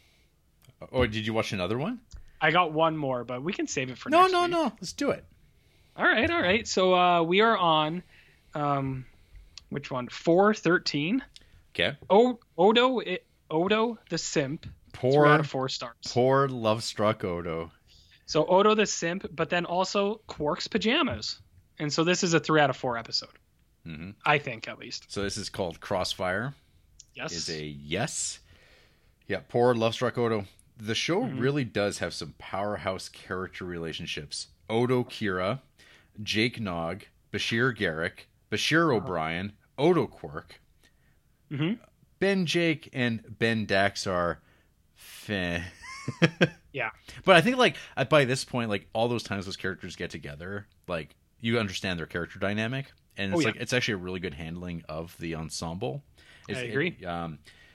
And then Ben Dax has just never worked. Man, Odo fucks up once and gets more of a chew out than some of the Starfleet jackoffs on the station. Yeah, he makes like a small mistake or something, or he wasn't present when he was supposed to be. It's really dumb. Like he gets ripped into, and you're like, fuck, he didn't do anything. Yeah. Odo's getting creepy here. Not as creepy as season 1 Bashir though. Yeah, so Bashir is a total simp, and like I know I say that all the time, but he actually is, because he talks about like coming onto women and they'll never come back onto him and his holodeck adventures, and you're like, ugh. And then he's like, I think he has a line at one point, and this isn't me making stuff up. I brought it up when I saw it. Bashir's like, she'll realize one day, and you're like, ew. So Odo gets into that kind of territory here. It's not as bad, but Odo's definitely a simp for Kira. Kira likes her powerful Bajoran leaders. Yeah, so we get another like it's the new first minister, and like they're all, the way they played off like the last like spiritual guy with Kira was that they were all like in the rebellion together or something, so they always know her, and she always just falls for them right away. And she rolls around with them, but then Odo's really sad, especially because he's assigned to security for this guy, so it's like he's always standing outside of this guy's door while him and Kira are inside, and he's just like, because he has to be there. It's his job. My follow-up note is the friend zone. Quark's jammies. Yeah, Quark's pajamas. And no real climax at all. Yeah. So this one ends in a total bummer, but like so the friend zone stuff, they actually build it up really well where once a week Kira comes to go through like security stuff with him, and it's Odo's like it's the favorite part of his week. He always gets ready for it. And then when she meets this guy, she starts blowing it off and he's real mad, and then he's standing by her door. The other plot is that Odo's room is right over Quark's on the station, and Quark is mad. He's like, "You make too much noise." He's like, "You're always shape shifting into into different like animals." He's like, "I can hear it," and Odo's like, "What do you mean?" And he's like, "Look how big my fucking ears are." He's like, "I can hear everything you do. Come on." So at the end of the episode, which I guess is a thing about you can hear everything. You can hear everything. Yeah, it's got a few meanings there, Jarrett. In his bucket. Oh no, Odo doesn't use the bucket anymore. Oh, he's past the bucket. He's past it. Yeah, after he met with the other founders, the other shapeshifters, and they just hang out freestyle in a big pond. He just kind of like he keeps the bucket as a reminder, but he doesn't use it anymore. Okay. But once he like tries to talk to Kira, but she doesn't really listen. So he goes back to his room and he just fucking wrecks the place, just knocking shit over, ripping it apart. And then Quark comes up in his pajamas and he's like, "Dude, what are you doing up here?" And then I think they have the best relationship of any of the characters because they're like frenemies. But then Quark comes up in his pajamas, sees Odo's like, he recognizes he's having a hard time. And he's just like, "You love her, huh?" And then Odo's like, "Yeah." And then it just ends. So I think that's what you mean by there's no climax. It's just a sad ending. There's no resolution to anything. Right. But Quark and Odo's relationship is really good, and it's way better than like what you said, Sisko and Dax. It's like that old man. He's always old man, and you're just like, yeah, we get it. But Sisko talks too weird to be taken serious. Old man. Old man. Yeah. So anyways, that was the last one I watched. So I did a lot of DS9 in this week, and Odo and Quark are the best. Well, I know that's what the fans come here for. At least one fan, for sure. Mm-hmm. And by that, I mean us. We're fans of our own podcast. We're allowed to be fans of our own podcast. I thought we hated this podcast. I thought that's we do hate it. Oh, that's the gimmick. Yeah, we got to live it. Well, we're fans of do the right thing. You got any news, RJ? Tom Cruise, check him out. Yelling at people. Hey, there's a really great article just before we logged on. Mega scale slaughterhouses, meat packing plants put beef industry at risk, says report. Is that good or bad? The consolidation of beef processing plants in Alberta has kept meat prices affordable in Canada, but has also made the industry vulnerable to disease outbreaks, according to a new report. Is that good or is that bad? I don't know, but one should be concerned. I don't really know what to do anymore. You can't win. Do I do nothing? Hey, RJ, there's Criterion movies coming out in March. New ones. You want to hear about them? No. Oh. Hey, we never was the Wong Kar-wai box set, was that announced this week or last week? I can't keep track. Well, The World of Wong Kar-wai was announced like the pre-release. Usually always like a week out before the main release announcement. They talk about box sets. And yes, The World of Wong Kar-wai is coming to Frank's house. That's good. Frank will be happy. Good for him. Yeah, he finally made it. Yeah, let me just click on the announcement. What do we got here? We got Mike Leigh's Secrets and Lies. You know about that movie? You know about that? From 1996. Secrets and Lies? Yeah. I've seen this. Yeah, it's one of my favorite films. Yeah, I've seen it. I remember being good. What do you prefer, Secrets or Lies? Good question. Yeah, Secrets. Okay. I like those secrets. Cool. I'm on board. Keep them where they belong. Where's that? Secret. It's a secret. I can't tell you. Oh, okay. Yeah. Don't lie about it. Okay. So yeah, we got Secrets and Lies. We have Defending Your Life from not Woody Allen, Albert Brooks from 1991. Is that a real movie? Yeah, yeah. Called Okay. Defending Your Life with Meryl Streep. Okay, I'll take your word for it, I guess. We have Celine and Julie Go Boating from Jacques Rivette. Who? I don't know about this DVD package. This cover. What does it look there's like? some pretty prominent feet on display, and it's like Oh. and it's drawings of feet. Is it like a Tarantino foot? Arguable, yeah, it might be. Hmm. Not Yeah, Tarantino feet are questionable. Hey, boy. Ooh, You know? boy. What else we got here? We got Tuki Buki, directed by Jibril Diop Membedi. do you think Hobby Jobby is a fan of Tuki Buki? This is a film from Senegal, RJ, in 1973. I love Senegal. It's one of my favorite countries for films. It's all of our favorites. And yeah, that world of Wong Kar-wai. What's it packing? As Tears Go By from 1988, Days of Being Wild from 1990, Chungking Express from 1994, Fallen Angels from 1995, Happy Together from 1997, In the Mood for Love from 2000, 2046 from 2004. Are those movies? To the best of my knowledge, yes. Did we watch them? We've watched half of them. Yeah, we About. watch movies. Mm-hmm. That'll set you back a cool $200 US before that 50% off. When is that sale? Right now or Oh, for another? it already happened. little while? You're gonna have to wait again till I think they'll do a 1-day one in February, and then after that, not till July. Do you think that and we will reap any of those profits and benefits? No. Canada, right? Yeah. Yeah, I know. They hate our freedom.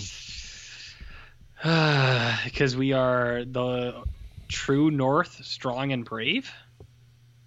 Is that why? I guess. You know? Do you know what I mean? Yeah. He knows what I mean. Mm-hmm.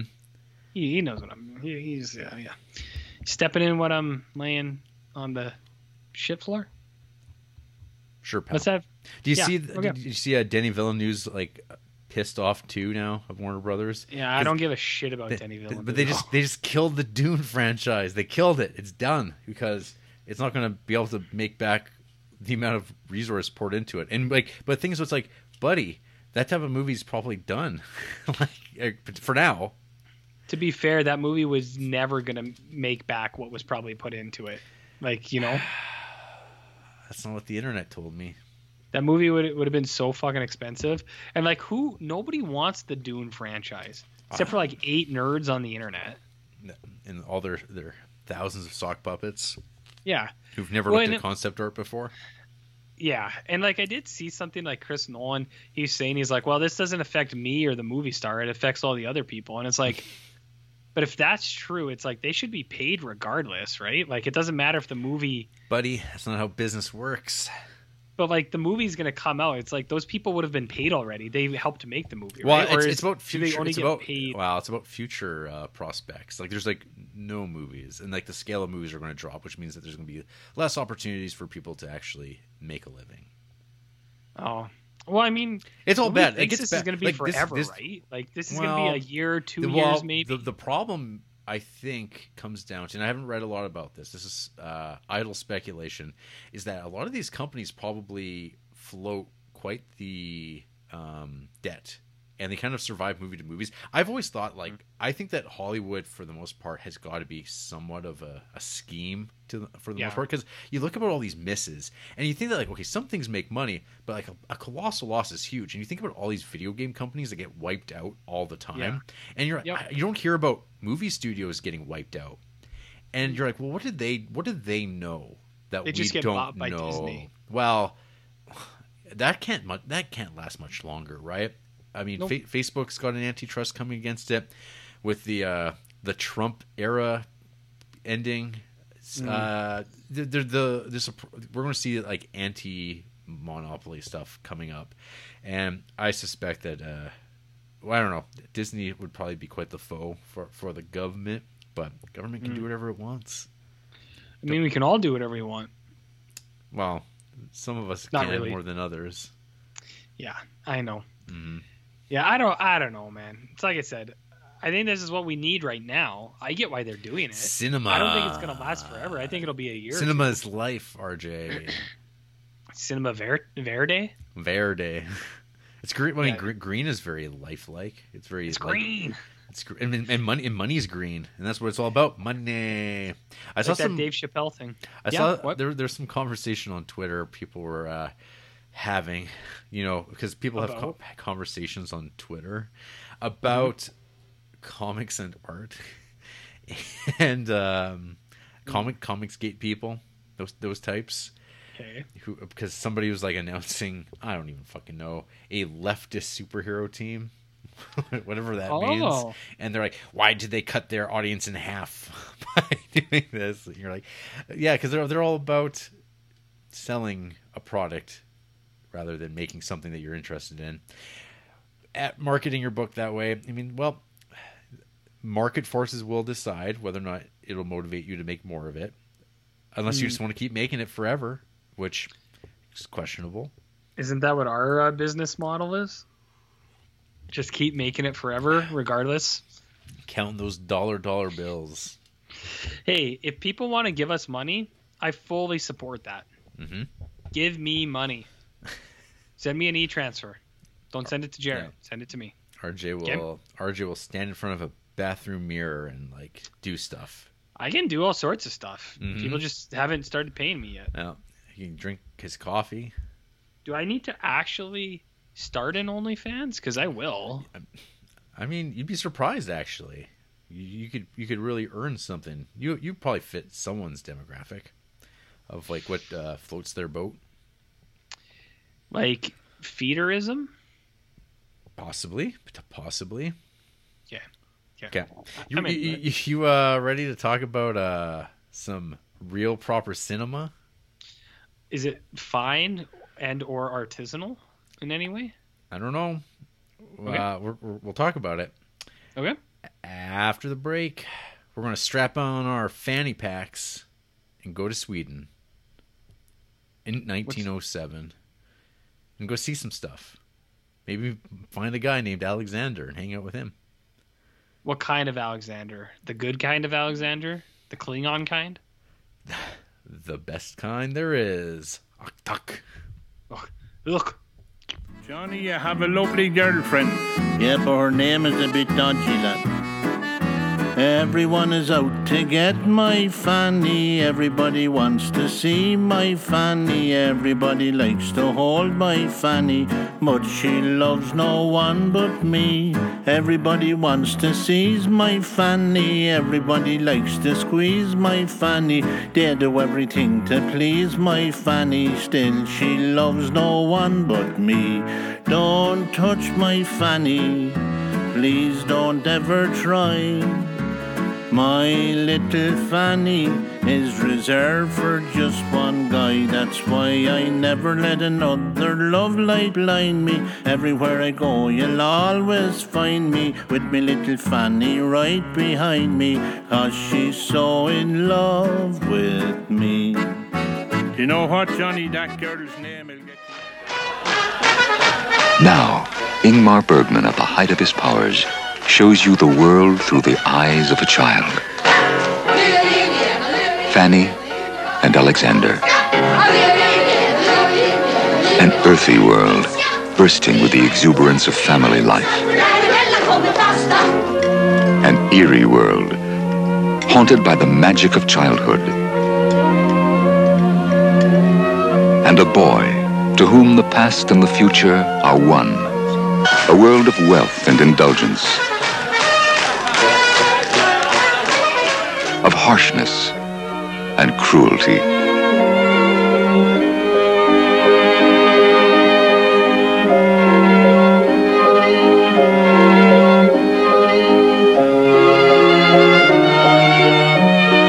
Never before has Ingmar Bergman reached so far and found so much. A feast for the eye and the mind and the soul. world has never seemed so fantastic. More than a motion picture, it's a celebration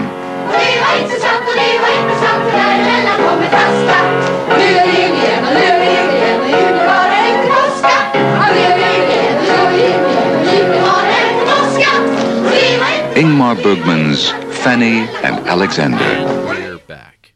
This is the Criterion Creeps podcast, and tonight we're talking about Fanny and Alexander from 1982, directed by Ingmar Bergman. And tonight we will just be talking about, RJ, the television version, correct? Yes, but I believe. So I didn't realize that Letterboxd had the variations on there. Mm-hmm. And if Letterboxd is to be believed, I previously have watched the other version. You'd be wrong.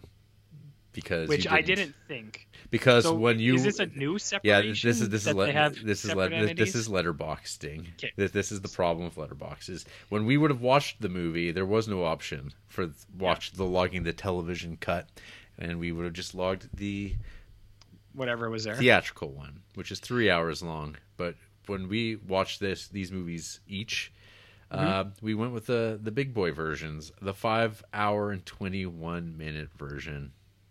Which is what I was going. So I was going to watch the other cut, the shorter one. But you know what? I said, I remember liking this movie. Fuck it. And you know what? My real reason for watching it was the meme potential.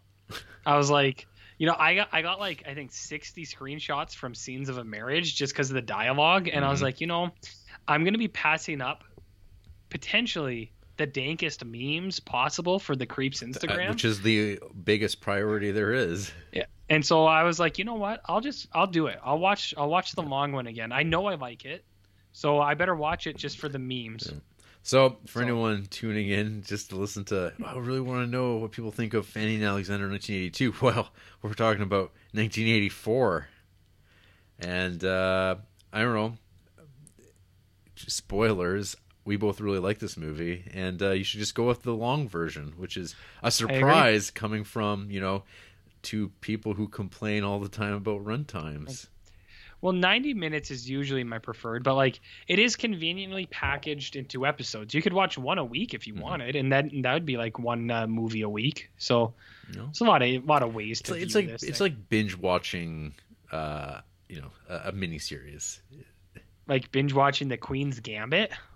Or is that the show? Maybe House on Hill or Haunting of Hill House. What about House of Cards? Is that show still popular for binging? Fanny and Alexander. Oh yeah. A synopsis from Letterboxd. Okay. As children in the loving Ekdahl family, Fanny and Alexander enjoy a happy life with their parents who run a theater company. After their father dies unexpectedly, however, the siblings end up in a joyless home when their mother, Emily, marries a stern bishop. The bleak situation gradually grows worse as the bishop becomes more controlling, but dedicated relatives make a valiant attempt to aid Emily, Fanny, and Alexander. That's pretty good for how long this movie is. That's a pretty decent rundown. It's succinct, which I'd be curious to see again one day, maybe not a week where my basement floods. Sure. I would check out that theatrical cut. I was gonna say you should have watched the short one this week. It worked. It just worked out that way. Yeah.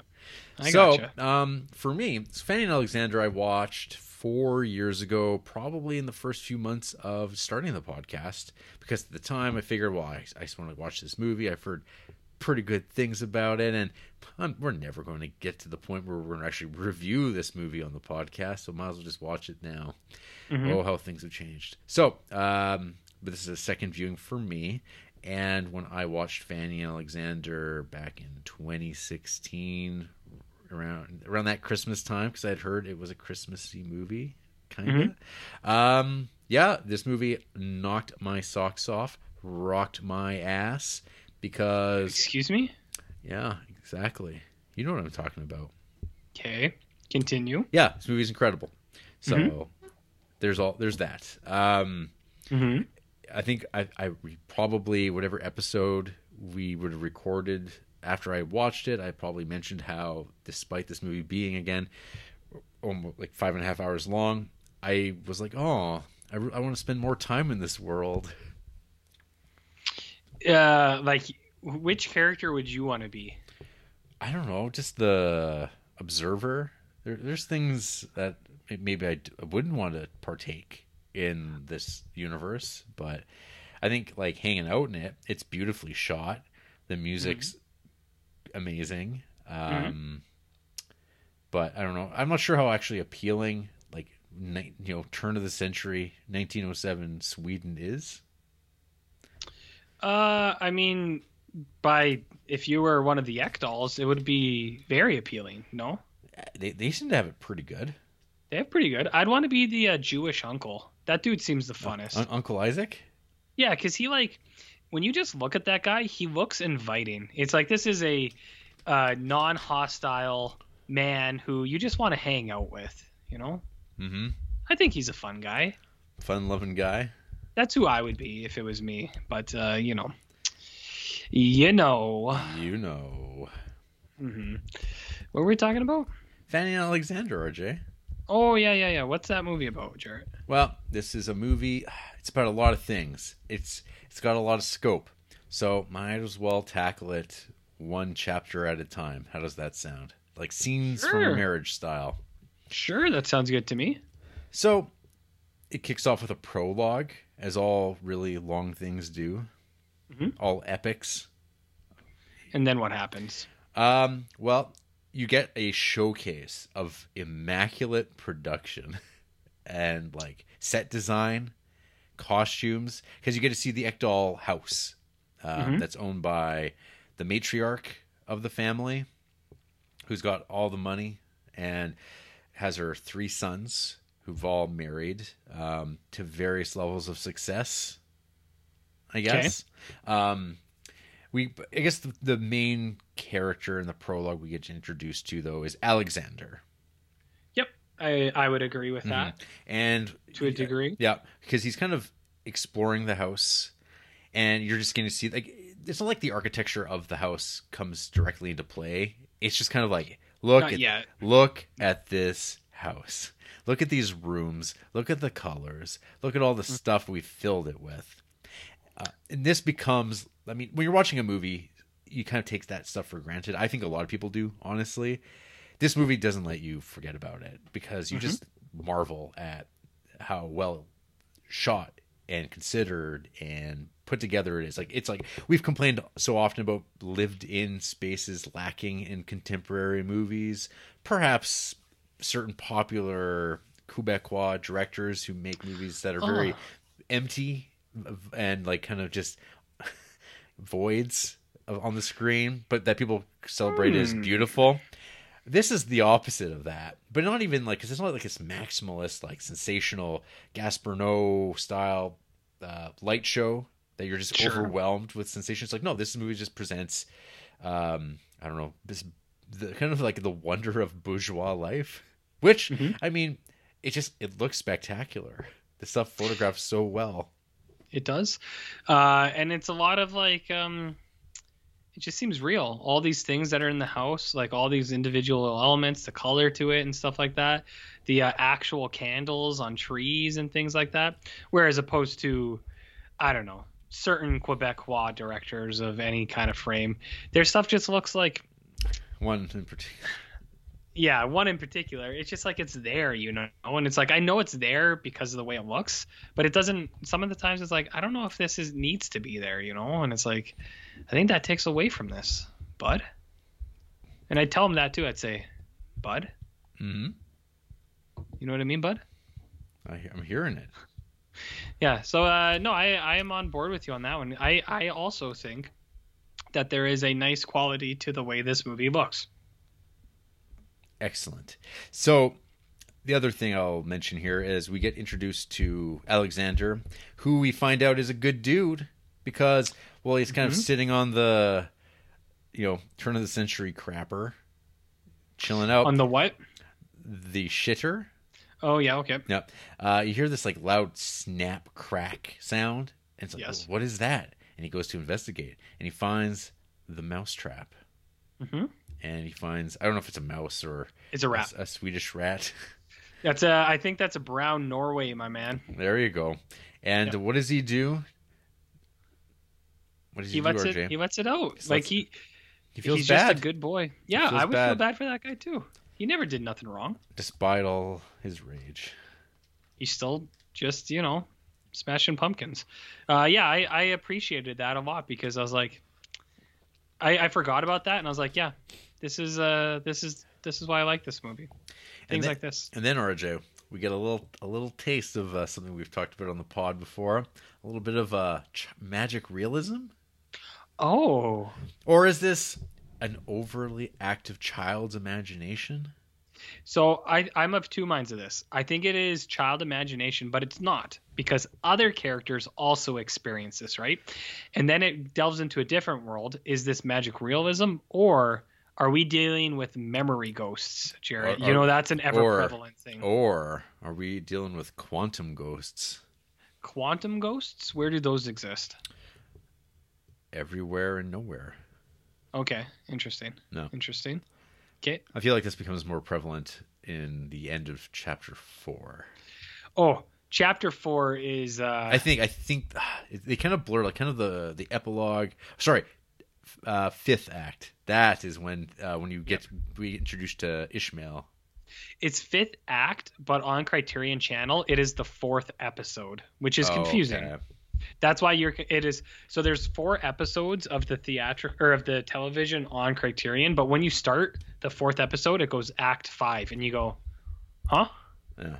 Because I stopped it and I was like, did I miss something? And I went back. I was like, no, it's just ordered strangely. So this kind of moment we see of Alexander, kind of his first like experience is he sees a statue come to life, very Jean Cocteau style.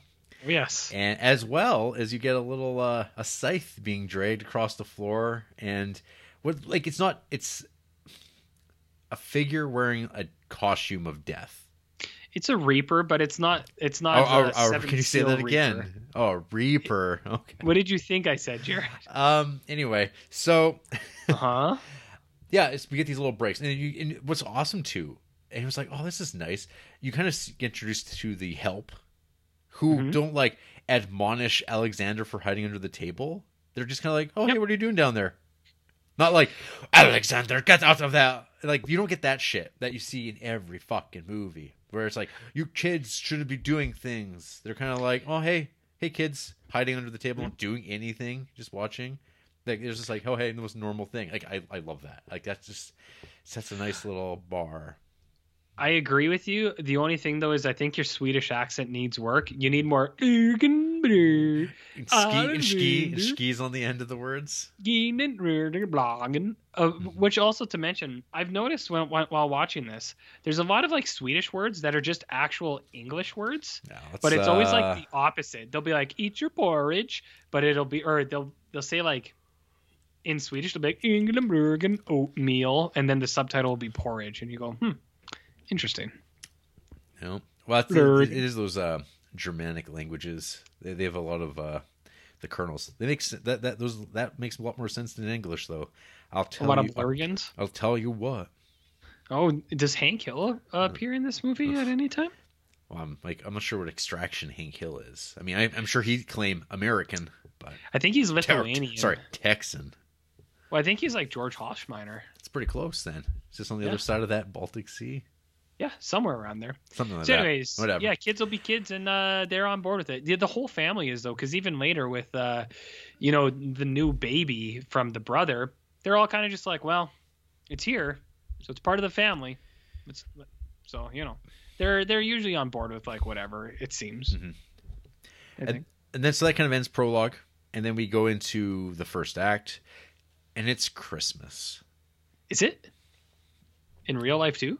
Almost. We missed it. I mean, you could also. I mean, each of these acts have names. Did you happen to write those down? Fuck no, I wasn't thinking about that. God. One is like Jürgen Clerk. One is Jürgen Block.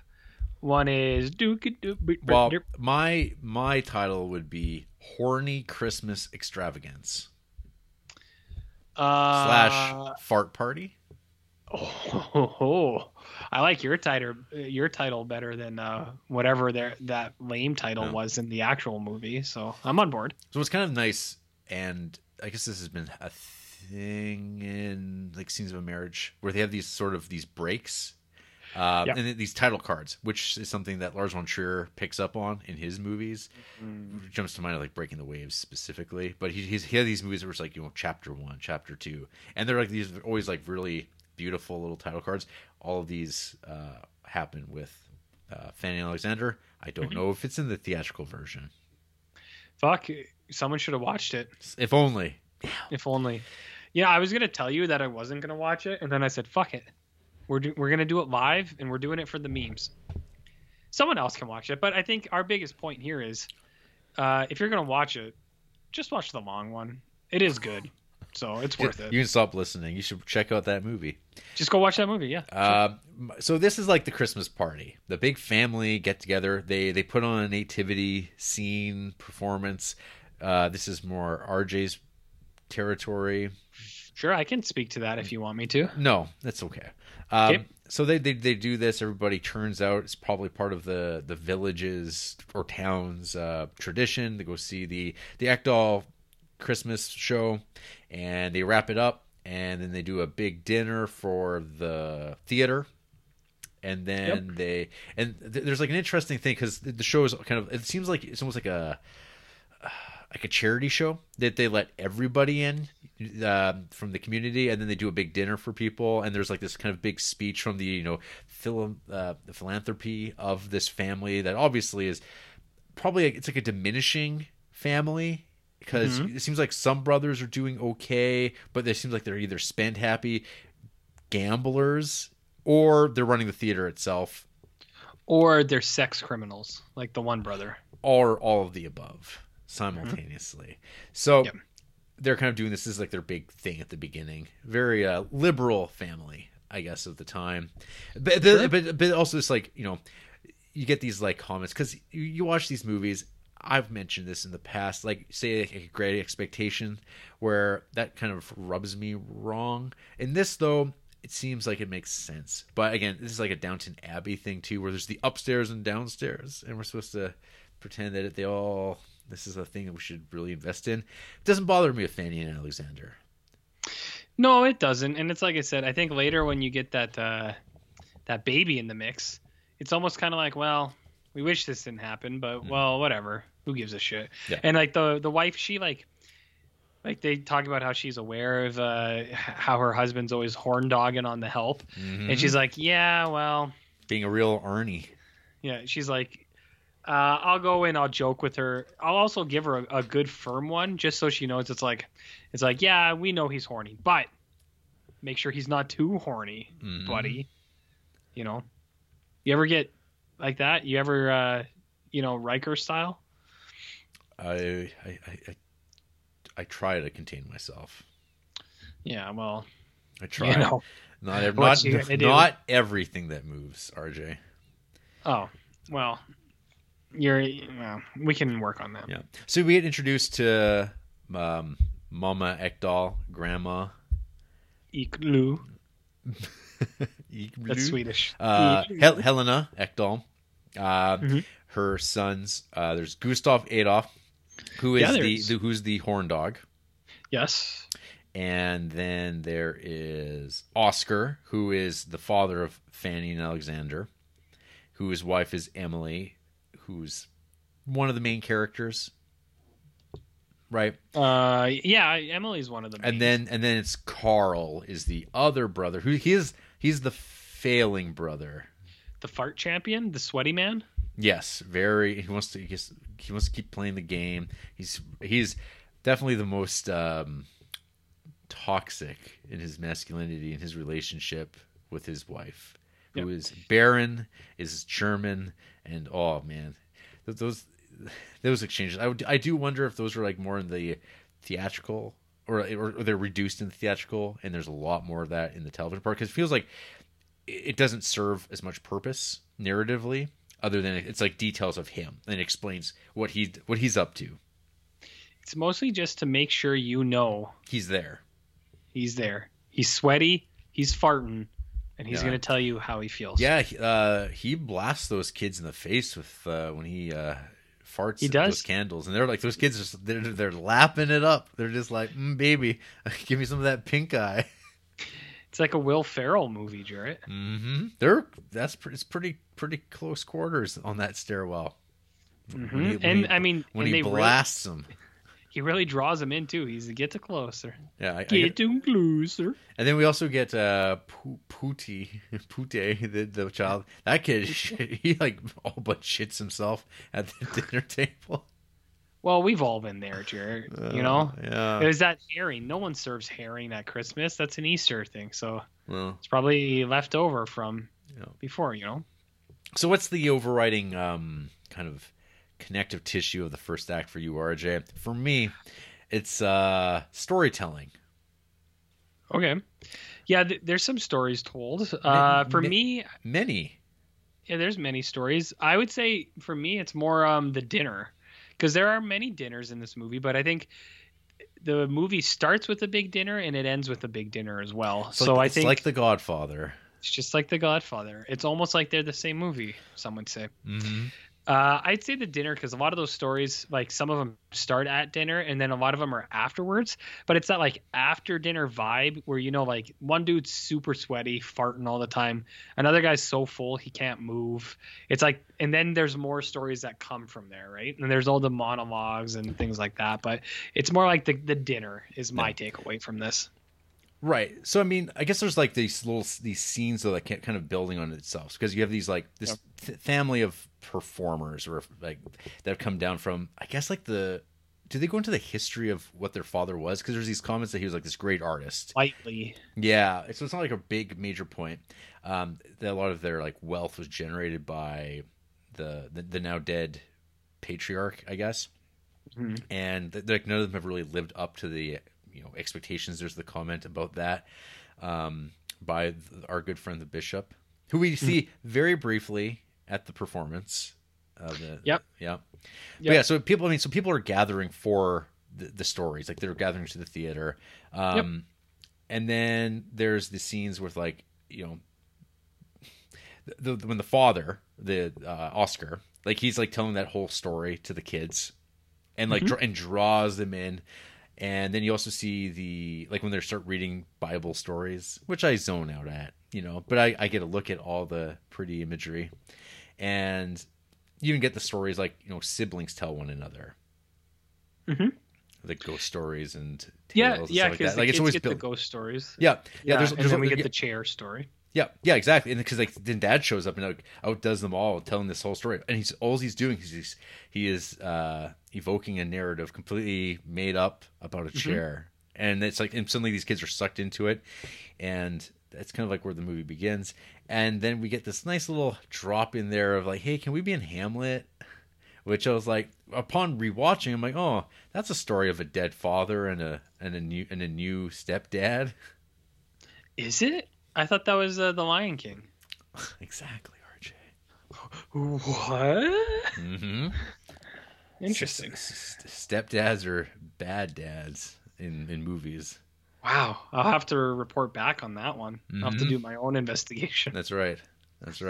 Interesting. Yeah. The storytelling is it's good. You get those good childhood like camp out sleepover stories. When you're sleeping over and it's like 11:30, you think it's like middle of the night, like 4 a.m. and you're like, you ever heard the story about a guy who ate a sandwich but it was a bug? Mm-hmm. Blow your mind, man. And then you go, oh shit, no way, that dude ate a bug. Have you ever eaten a bug? No. Yeah. Oh, not, okay. not while awake. Maybe it was I slept. Okay. You know the whole thing with spiders. Well, allegedly. Mm-hmm. So that's a T-shirt, RJ. One day, Spiders or bugs? allegedly. Allegedly. Well, yeah, that it might happen. It could. We'll see. Someone's got to do it. So yeah, second act. It kicks off with a production of Hamlet underway as it's being produced and getting, and then Dad dies, or Oscar begins dying as he collapses, And then you get to see the extended death of him, which is, I don't know, grim stuff and very of the time. And it seems like, oh, he's a goner. I guess like this real life. No, I guess like the big thing that jumps out at me upon like, you know, Alexander being like, you know, sandbagging and not wanting to see his father sick and fell, and he gets, when he does get to see him one last time, he gets to hear a nice death rattle. Yeah, Which again kind of calls back to when he saw a scythe being dragged around the living room. Well, there's lots of I think there's lots of occasions where Alexander is getting told like his future.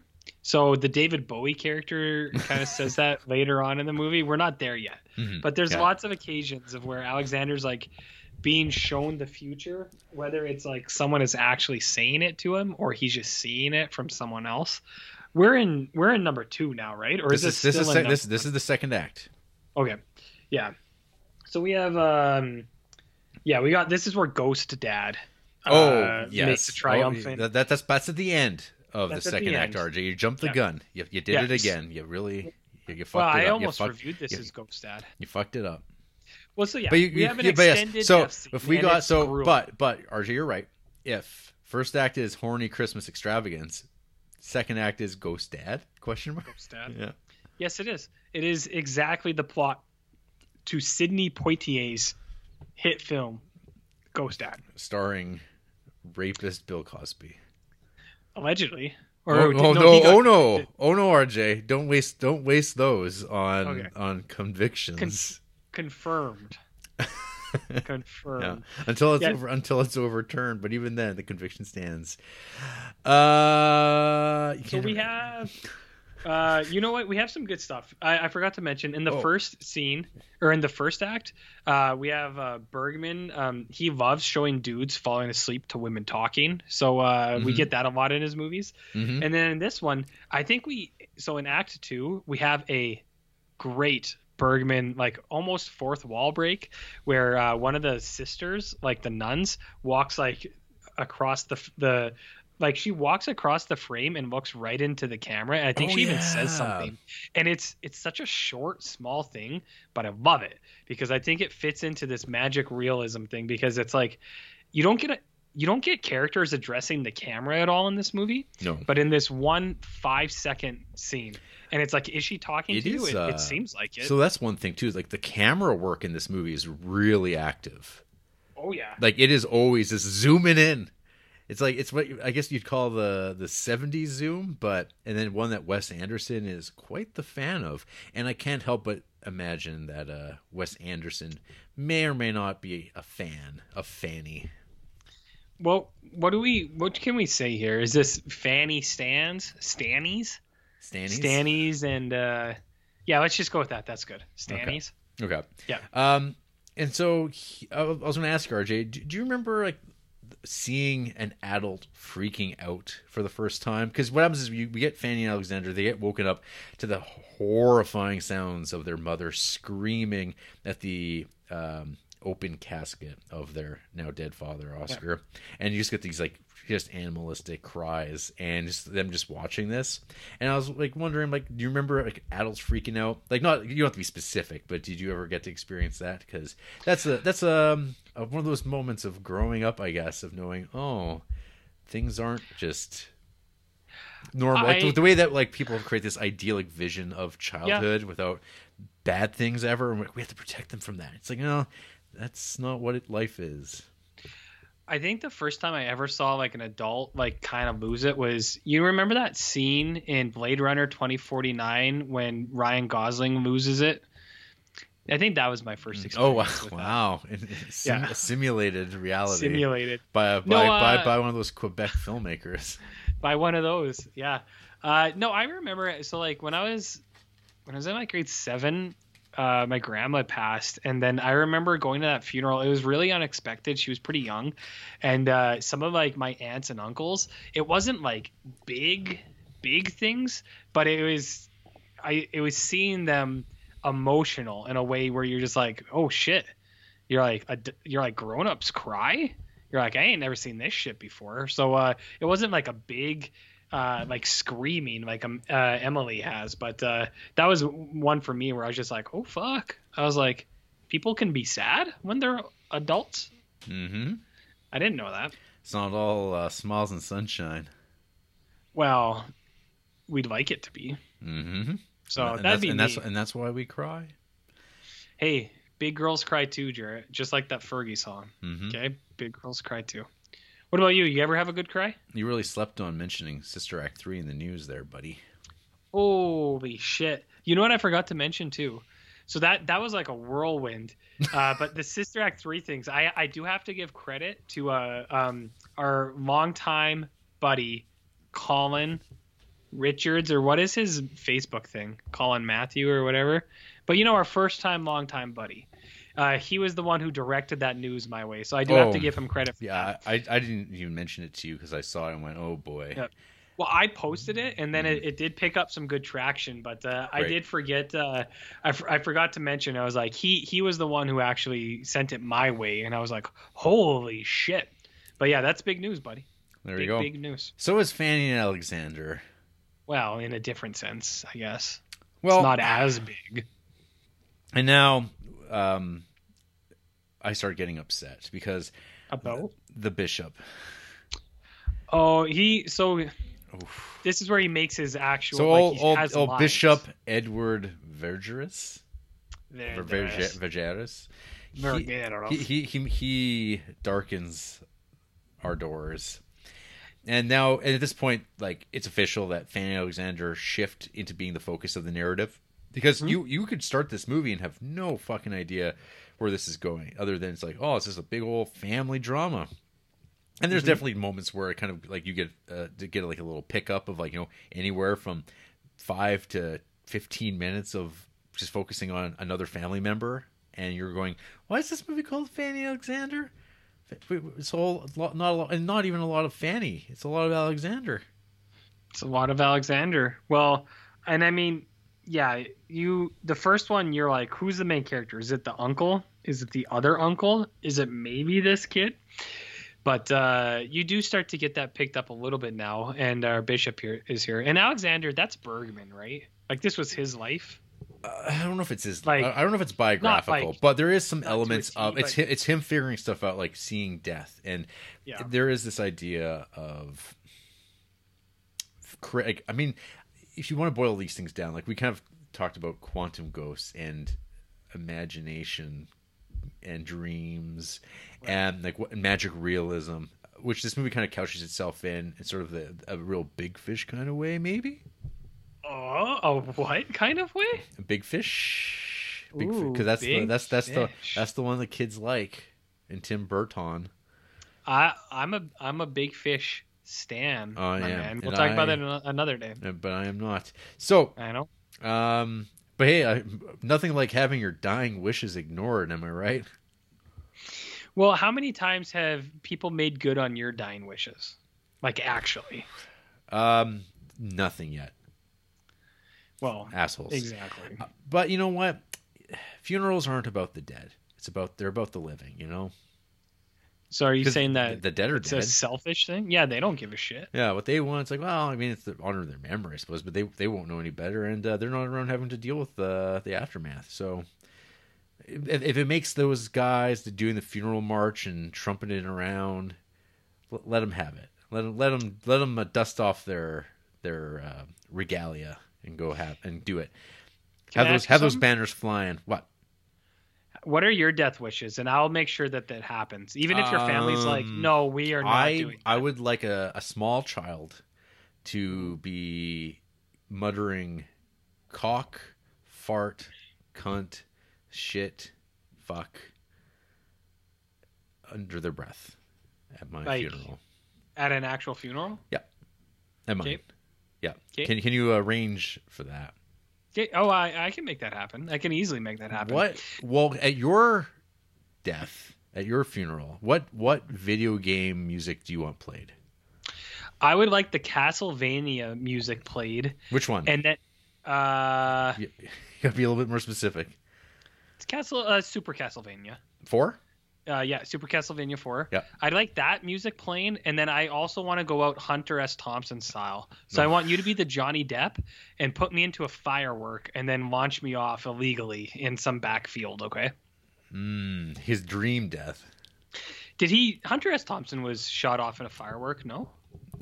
No. No, after his body. I see. Not his death. I see. Not death. I see. Yeah, you want to be shot up your remains. My remains. Yeah, I thought you were saying something about Johnny Depp. Was this a frame job? I want to be done. I want to be done in.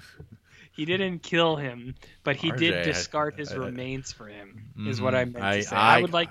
Okay, I got it. I got you. Yeah, see that it happens. Okay. Okay. Cool. And then RJ, we get Ghost Dad.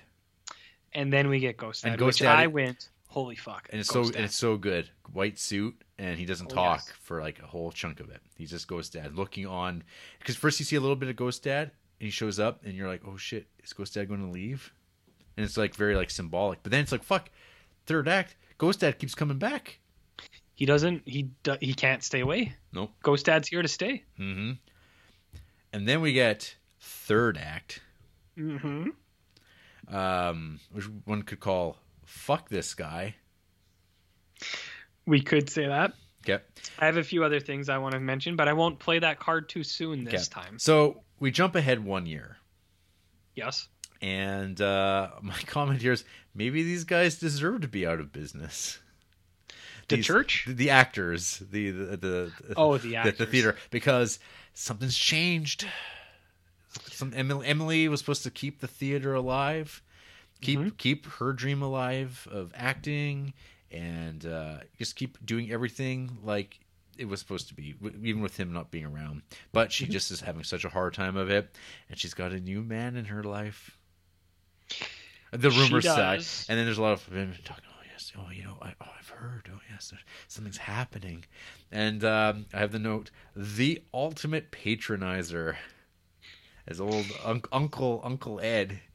RJ, when he reaches his hand to the back of Alexander's head, every scene, it's always this slow manipulation. It's just like, oh, I just want to break your fucking hand. I hate this guy so much. You didn't think it was comforting and reassuring? No, it never is. It never is. Well, I know the next time I see you, I will definitely lead you to an area. So yeah, we get kind of like you're meeting your stepdad scene, but it's played out where he's getting brought in as the bishop to ask, why did you lie at school? But in this long roundabout way of manipulation to why this is so fucked up. Like, this isn't like a great way of dealing with, hey, why did you like tell people I sold you to the circus? And you're like, it's like, am I wrong? Is that not what you did? RJ, if you told people at school that your mom had sold you to the circus, and then your teacher or something like that got like worked up enough that your mom found out about it, would she be upset? This is what would happen. Or is this like a 1907 thing? This is well, I mean, I don't even think so, because I think this is what would happen there. A kid would say, my mom sold me to the circus. And then another kid would say, well, why are you still in fucking school then, you loser? But they do say it's like not it's the end of the school year would happen. Yeah. So, I mean, even in that sense, I do think that the teacher would probably step in. I mean, I think that'd be the reasonable thing to do and just be like, well, and then they would maybe call it home. And then I think what they're trying to say is the mom she doesn't know how to handle this. The kids need a strong hand, as she says. Oh yeah, and that guy likes to use his hands. He likes to use a strong hand. When he sits him down, and he's like caressing the back of his neck and the back of his head and ruffling him up. Oh, I'm so friendly. And then he starts the interrogation. He's the Inquisition, and he's like doing this thing with his finger where he's tapping him on the fucking head. Is that not how you talk with your youth, Pastor? No. Oh, okay. This must be old school Christianity. Classic religion right here.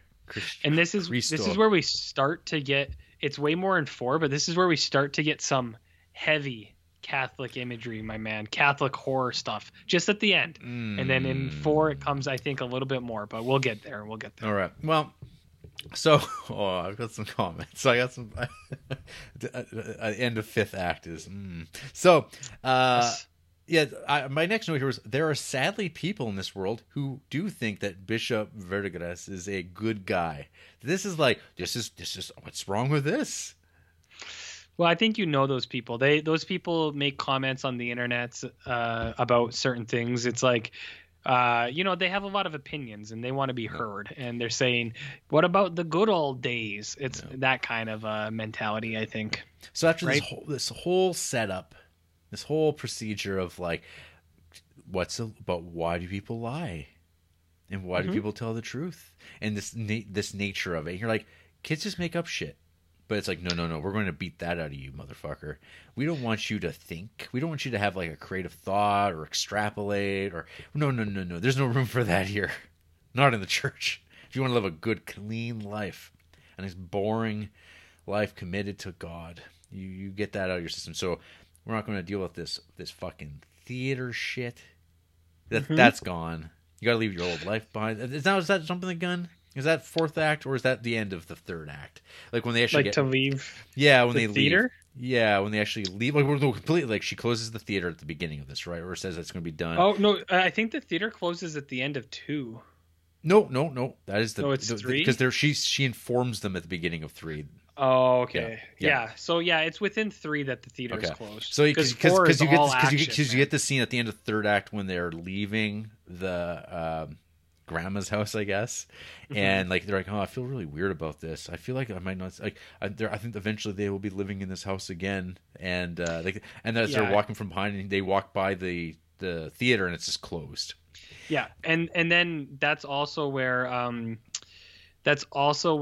Grandma starts to see Ghostat as well, because she's talking to him, I think, about that too, or is that maybe in the first that's later? That's during the rainstorm. See, I have a theater closed as a screen grab I wanted to get, and I have it in 2, but I might be off. Just because it's like, I thought that'd be funny. COVID, theaters are closed. Tom Cruise. Denis Villeneuve. But Stop. I don't know. Stop. It's all blending together. So, but you don't like my French? So what I like here is what a wonderfully vile depiction of Christianity in a Christmas movie. Oh yeah. This stuff is I love it. I mean, but that's Bergman's bag, right? Like, wow, this is like top shelf best of Bergman stuff. I think all that your Winter Lights, you can keep that. You can see, but I know you were soft on Winter Light, but I actually like Winter Light. I think it actually fits really well into the same kind of ballpark of ideas that Fanny and Alexander has, where it's like, especially they hit on it completely, like at the end, like he talks about it, like specifically matter of fact about the universe, about like how it's like growing. It's like, so this guy's reading, but nonetheless, this though is like, this is the stuff of authoritarianism, I guess. This is the shit I'm like, whew, boy. Well, that's a fine line though, right? That's like any authority system. It could be religion, it can be government, it could be small scale, and it's just like, does absolute power corrupt absolutely, Jarrett? Is that what we're dealing with here? My final note for the 3rd act is joyless Swedes. Yeah, Swedes are pretty joyless, except for the 2 uncles. They have. Oh, I know, but I think it's because we meet the family. We get to meet the church family? the bishop's family, and it's just like, so now it's like stripped of like it is a austere asceticism. Like it is just like nothing. Like everything has to go blank walls. Like now it's like this is that Winter Light world of not the extravagance and liveliness of the Ekdahl family. It is something else, but it's a very dark depiction of that. And then we get onto the 4th act, where like my only real note specifically about the 4th act is, oh my god, fuck, I want them to die so bad. So Yeah, so I don't have it separated as acts. I think that's my issue here. I have it separated by the episodes. So I think that's where my theater closing thing is coming into play. Yeah, so I have episode 1, 2, 3, and 4. So is the fourth act where I mean obviously they move in, their religious family is real shitty to them. And you're just like, I feel bad for these kids. That's where you're at here. Well, do we get the punishment in the fourth act? Yep. Because it's the whole thing where Emily leaves to go visit to plead with her with the mother, and that's where she sees Ghost Dad, the grandmother. Yes, because she's having these dreams because the whole family is out on the boat. Yeah. Yeah, and there was a thing in here too I liked a lot where they say it's a punishment of love. Mm-hmm. And it's like, isn't it always, Jarrett? Mm-hmm. Isn't it always? Yeah, okay, I'm on board with you now. Yeah, they so we get our punishments, kids get locked away. And then in our attic, we have one of the gnarliest, I think, Bergman thing. And I don't want to play it too soon, but I just got to say, floating ghost heads.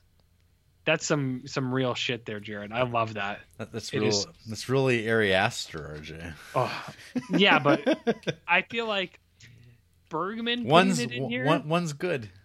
One is good and one is not. When Bergman does it in when did this come out? 62 or something like that? I beg your pardon? When did this movie come out? 1982 84? was the theatrical release, and then the television version was 84. Yeah, that's exactly what I said. Yep. So 1984. I like his version of it. I like the way that the heads kind of move around and they're not like really stilted, but I also just like the ghosts. And it's not CGI. It's not CGI, and I thought that was really impressive. And I was just like, you know what? Whether it's magical realism or it's just a kid's imagination going a little bit too wacky, it's like he made a story that scared him, and he made a story that was so scary that he dreamed and it scared the shit out of him, and he gets puked on. The question of always is like, when did the bars get put on those windows? Well, you don't know. He's like, what's up with this? Yeah, he notices that and points out. That's I think how it ends, right? Like, hey, there's bars, and it's like, and then you get to get acquainted with the family, and the whole the battle, like kind of like this, like, she moves in.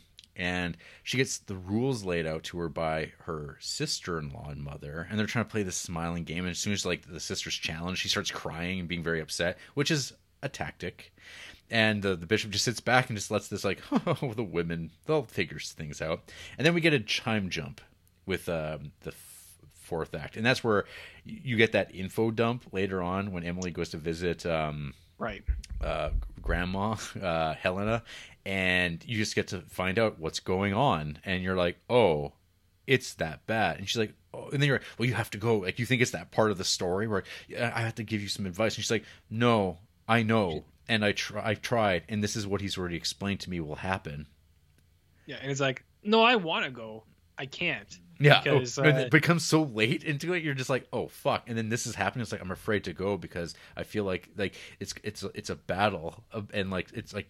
Alexander doesn't understand how dangerous he is. You're like, oh my god, it's like, what is this? And you're like, oh yeah, it's the tale of, and of course, like the housekeeper, the very who, I don't know. There's like a pretty great moment with her, like after she has had her interaction with the kids, where they're talking about, oh yeah, there's some weird stuff around this place, and I saw some things, and like they're like, what kind of things? And they effortlessly do the thing. I think like Fanny maybe's like, hey, you want a cookie? And then she's like, yeah, sure. It's almost like in the interrogation again, where it's like, give me more information.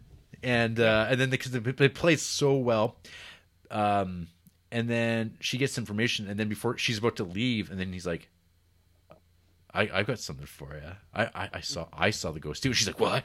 Because he's like, you're a superstitious person. And then he either makes up a story, which I think is the implication, because his vision of ghost figures later indicate that he knew it was fake, or he had made it up. Yeah. And that kind of clarifies that didn't happen in the story, but there's something else there that maybe isn't true. Maybe like there is something amiss here about this great tragedy. Yep. Because I know what you mean. Yeah, but yeah, you get that whole scene because it's just like that's all it is. It's just this extended sequence of Alexander, telling a story. And then the joy of that housekeeper when she tells the bishop about it, and she sees his reaction, she smiles. Because she's like, oh, I'm creating trouble. And like you're just like, fuck. And then it just goes from there. So, would you do something that vindictive? Or not even vindictive, but like, you know. Actually, here's a better question for you, Jared. Which of the punishments would you choose? Would you choose the rug, like the rug beater? Yeah. Would you choose the, what is it, castor oil or something like that? It's like, drink this castor oil. Or would you choose the crawl space? Probably would take the carpet beater. The carpet beater? Yeah. What was it? Was it castor oil or was it something else? It was castor oil. That's what Castor that's oil? what he said. Yeah. Which I mean, I'm pretty sure is a form of like, it's a war crime. Yeah. I'm pretty sure. Yeah, that shit'll fuck you up, man. I had a friend once who was really hungover, and he thought there was a bottle of water, but it was the friend's house he was staying at. He worked at this oil plant, and he just got like canola oil for free, but they were putting it in big bottles. So he took a big pull off of it because he thought it was water, and he drank like half a liter of oil, and he was really sick. No. He was really sick. I'm pretty sure like castor oil used as a means of torture pops up again in the Criterion Collection one day. In DS9?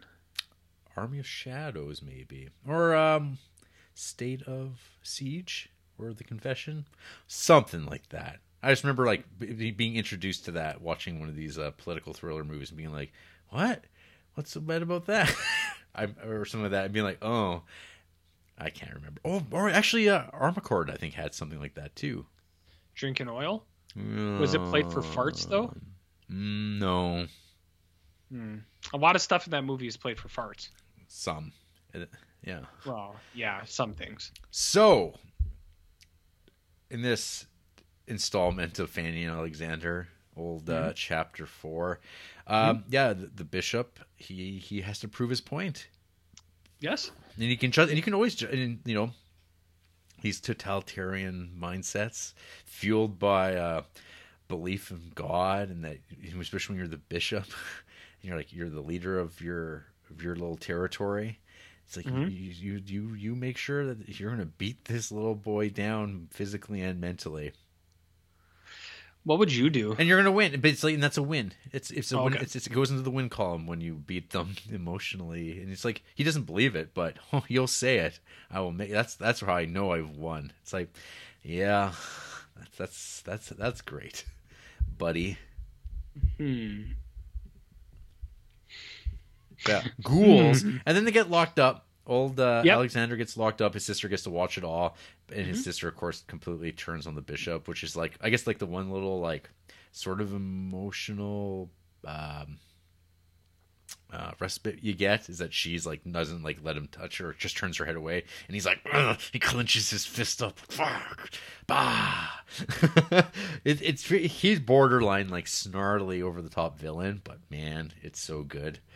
He gets thrown up in the attic. Ghost sisters visit, and then his mom returns, and that goes great. She doesn't. Yep. They don't want anything to do with her or do with him. I think there's the great bit where he's wishing them good night, and Alexander doesn't want to lie and does not wish him a good night, and the bishop is amused. Oh, Alexander, you got me good.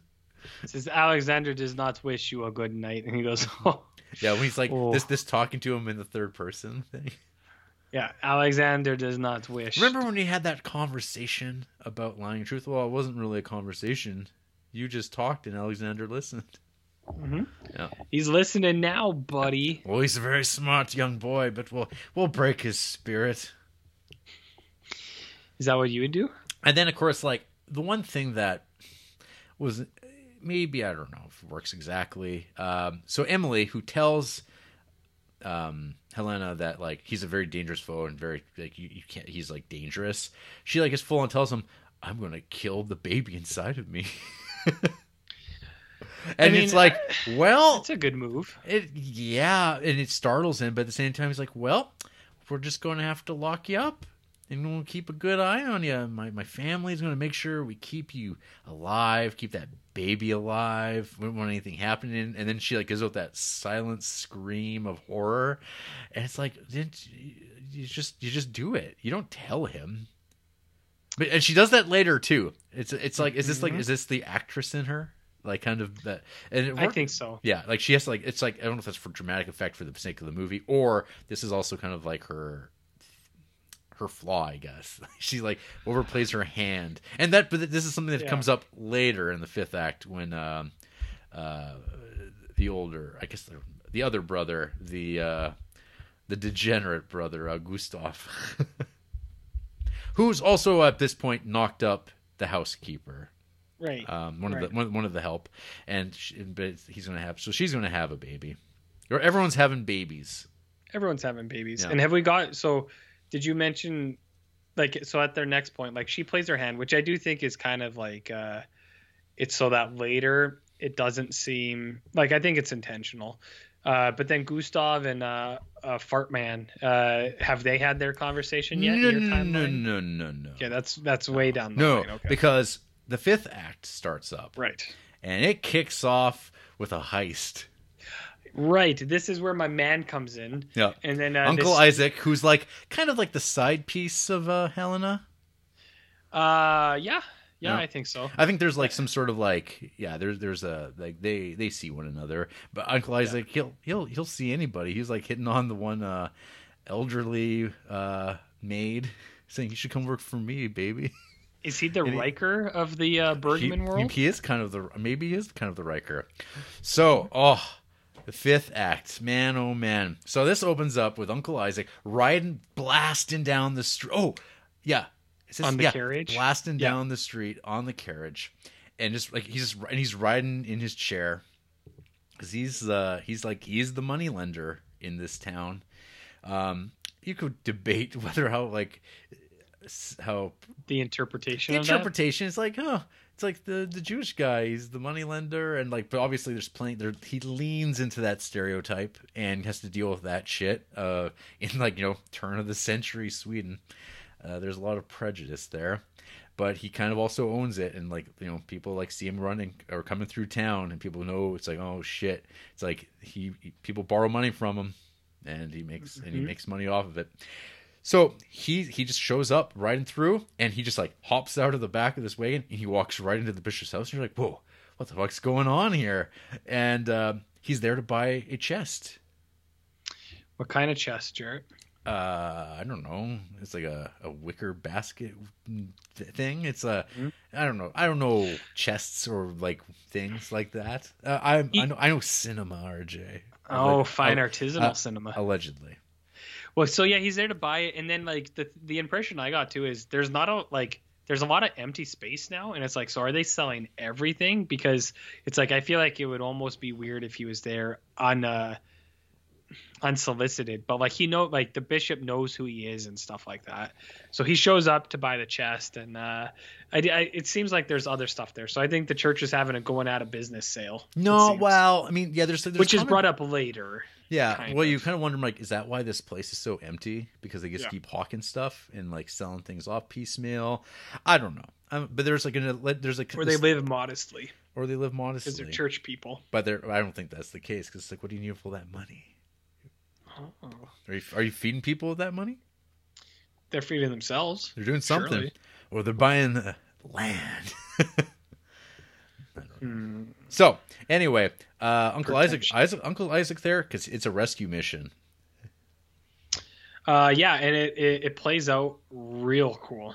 Yeah, I like it. So, dude's running up the stairs, doesn't fart once. Mm-hmm. He runs up those stairs. Yeah, it's fart-free zone on the stairs this time in this movie. He goes up there, tells the kids, "You have to get ready to go," and they're just like, "Yeah."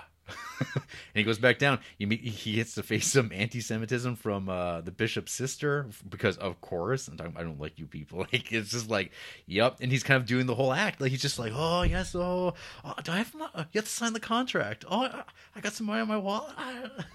Because it's just this back and forth. It's so great, and like it has a completely different vibe from the rest of the movie.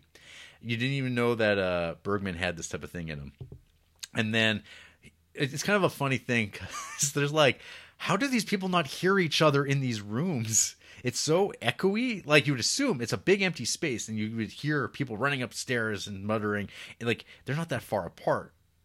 So there's a little bit of movie magic. I can't remember if it's this part where you get to see the bishop's cat, who is a really bad actor, horrible actor. Maybe one of the worst cat actors I've ever seen, RJ. Despite this fact, this cat being like lovely, but this cat is like for shit. Like, the cat's just like looking at whoever's behind camera, and it's like, you know what I gotta say. And the cat like gets startled when he closes the drawer, and the cat's like gonna bolt, but then it's like, oh. And he gets back down and starts looking back at whoever's like, stay there, kitty, stay there. Which, of course, you get to see also in the making of Fanny Alexander documentary, where there's a scene, I believe, when the Uncle Isaac's coach arrives. There's a cat in the street, and it like darts off and hides behind a plant, and like it lurks. It acts appropriately cat, but I think when they were filming that the scene, the cat was not cooperating because cat whispering is not real. I disagree in the sense that it's a bad cat. Bad cat actor. Bad cat actor. Yeah. I didn't think that at all, because you know what? Sometimes my cats, they'll just be standing here and they'll like look up at the ceiling, and then they'll look at the wall. Don't look at the camera, kitty. And then they'll look at the doorway. Cats see ghosts. So when I saw this cat looking around, I was like, he probably sees a ghost. No, it's bad acting, RJ. Don't. Well, I mean, we disagree on this, so it is what it is, I suppose. Yeah. But disagree. So, we get a little bit of Judaic magic. Yes, we do. Excuse me. Am I boring you? No, it's what is it? Fucking midnight? No, we do get some Judaic magic, and we get a lot of good Uncle Isaac type stuff. But what Judaic? Are you talking about the opening of the? Oh no, the dead bodies. The bodies at the upstairs that allows them to sneak away, and with the chest, with the live children intact. So how do you read that? I don't know. Because like the bodies fall out, and then you get the big like no to the sky, and it's like, so it failed. He asks God for a favor. I see. And so God is not with the bishop; he's with the Jews, like it's always been, RJ. And they're the chosen people. He pulls a fast one, and he gets those kids. And absconds with his boys who load him up in the wagon. They go back to Isaac's like magic pad of endless wonder and winding passages and puppets and theater and David Bowie. Yeah, so there's so much weird stuff in that. We're getting there. Okay. So now we get. I mean, you get the whole thing of like they're going to be living in this back of this room, this red room, and Uncle Isaac reads a story from some apocryphal, or I don't know if it's like actually from the Torah or one of the various things. Writings. There's so much of this stuff, and he reads this long tale, and then we get this like dream sequence like of people out in the desert and fire, and everybody comes back. Remember that? I do, and I like he's like the translation is going to be a little rusty, and then he monologues for like 3 hours, perfectly for effortless Hebrew, or he's reading Hebrew into Swedish. Yes. And then we get that sequence, and then we get the negotiations with the two brothers with the bishop, and that is also amazing. So fucking good. You know what that reminds me of? It's kind of like the business card scene in American Psycho, where it's like every bigger? statement is like, it's like the pissing contest. Every statement is bigger. It's like, well, we're going to do this. It's like, oh, I anticipated that, and I'm going to do this. And they go, we didn't anticipate that, but as retribution, we will do this. And then the next guy will be like, interesting. My next move is this. Did you know? and it just ramps up and up and up and up and up, and yeah, it's awesome. And that then you scene get is because he's like, I want the children back. He's like, well, you're not Give me going the children. He's like, you've kidnapped them. I have my legal rights, but I don't want to embarrass you. And he's like, well, we could embarrass you. We'll talk shit about you all over town. We don't want that to happen now, do we? And he's like, oh, people are going to say a lot of bad things. I don't know if that'll faze me that much. And then it's like, but I will do this, and then I will do this, and then of course Gustav is not a great negotiator. Carl, he's a little bit more restrained, barely, and very calm and very damp lips. And the bishop, there's times where he's about to lose it because he's ultimately an angry, abusive man. But he's done a good, strong hand, and because of Taurus, he could very easily make it so his wife will behave and say that my children have been stolen from me and I want them back. Despite all if in a court of law, this is what would be said, and we'd be back where we are. So let's just bring it on back. We don't need this whole deal about like paying me off and making a big donation or to whatever charity you want. It's very thoughtful. It's just so good. It's played so well. Great stuff. Like just watching these three guys playing off one another for like 15 minutes. Good stuff. very good. And then we get back to Uncle Isaac's house of so this is where my vibe on this is. So this is like 1907 Europe, and like the whole concept of like quantum mechanics hasn't really happened yet, but it's right around the corner. And so there's a lot of, I feel like this stuff that you get one little comment about from Bishop Edward about like the universe is expanding. And when I watched this the first time, I'd been reading I'd been rereading Alan Moore comics, and he talks a lot about like in a lot his comics he throws out stuff about like Heisenberg and Bohr's and like sort of like the other like early theoreticians. There's like Planck's what's his name? Because the way about like figuring out physics at this Planck's constant, and like talking about like how they're, I'm not sure if that's the one specifically, but one of these guys, I think it might have been Bohr, it might have been Heisenberg, talked about like uncertainty principles, and it's probably Heisenberg because Bohr was way older, right? Like Bohr did lots of like electron stuff with the models, and he got into that stuff too. But my guess would be Heisenberg. Niels Bohr. Yeah, Niels Bohr. So he's Danish. So he's close. I mean, yeah. I mean, it could. Well, I guess. I mean, based on the time frame, Bohr would be more likely. I feel like this is maybe the setting of this though is like before this stuff's being done in like the 1920s, but it's like it's trying to figure this stuff out. And I think that the Ishmael character is sort of like ahead of the curve, I guess, as far as like this like Judaic mysticism, but like also where it crosses over with like science in this sort of like literary way where you can extrapolate. Like, so like, this is where this idea of quantum ghost comes from, where you can like see through things, and because nothing's known and like there's multiple universes, but it's done in this really effortless way where you don't have to actually appreciate the movie for that element, but it's because it's left kind of unknown. But I think there's something to that, and I haven't read anything about Bergman saying that, but as soon as like the character starts talking, I'm like, oh fuck, that's where they've locked him away. I guess, because it is a brother who is played by a woman, Tilda Swinton style. This like if this was made now, it would be Tilda Swinton. It would have been, and everyone would be clamoring because it's like this androgynous David Bowie haircut, like again, which is also can't be an accident. Because no, that's very intentional, right? Like 100%. Yeah. And I mean, if Tilda Swinton did play it, she would probably get the male genitalia with just like swinging get it out down low. No, just in case. Before that, though, we get that amazing scene with the God in the Darkness, like with Aaron the brother doing the puppet show, and so, that is I mean, recalls all of Bergman, like everything. It recalls like that's like the most on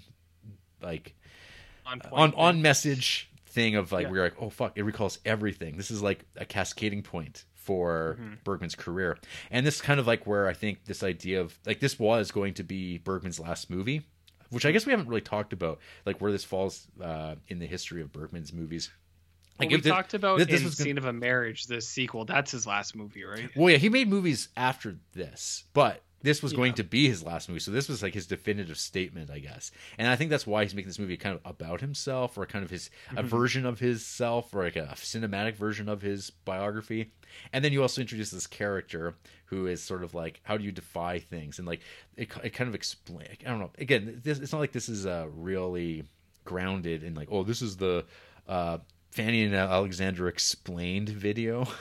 Because it's like, I don't think that was his idea at all. It's just kind of like a nice little like addition where you're like, oh, you have this character who doesn't make sense. People are terrified of. They keep them locked away, and then you get exposed to it. And because they're going to show you everything, because they know everything, because they've figured it out, and they've gone insane because they see it. Like they've done the calculations. They can read things. They can see through you because they're like looking through those electrons, and they can just see that it's M theory stuff, and that's why it's like the spookiness of that idea of once you start looking at these ideas of what matter are, if you're thinking about it like this is like very different. Like, again, this is the stuff that Bergman's struggling with as a man who was depressed for so much of his like life and his creativity. He's like, everything's the same and nothing really matters, but obviously that's not true all the time. Sometimes. Because of family and narrative and stuff like that. Right. And so we get this scene where you get like, this is happening and it's super tense and like magical and nothing like you've seen in movies. Like, it's so great. You get like shit. Like, actually, when I think about this, Matrix Reloaded, this is the architect scene, right? Like, kind of. I was just gonna say, when you're describing this guy who sees through things, I was gonna be like, do you mean Neo from the Matrix?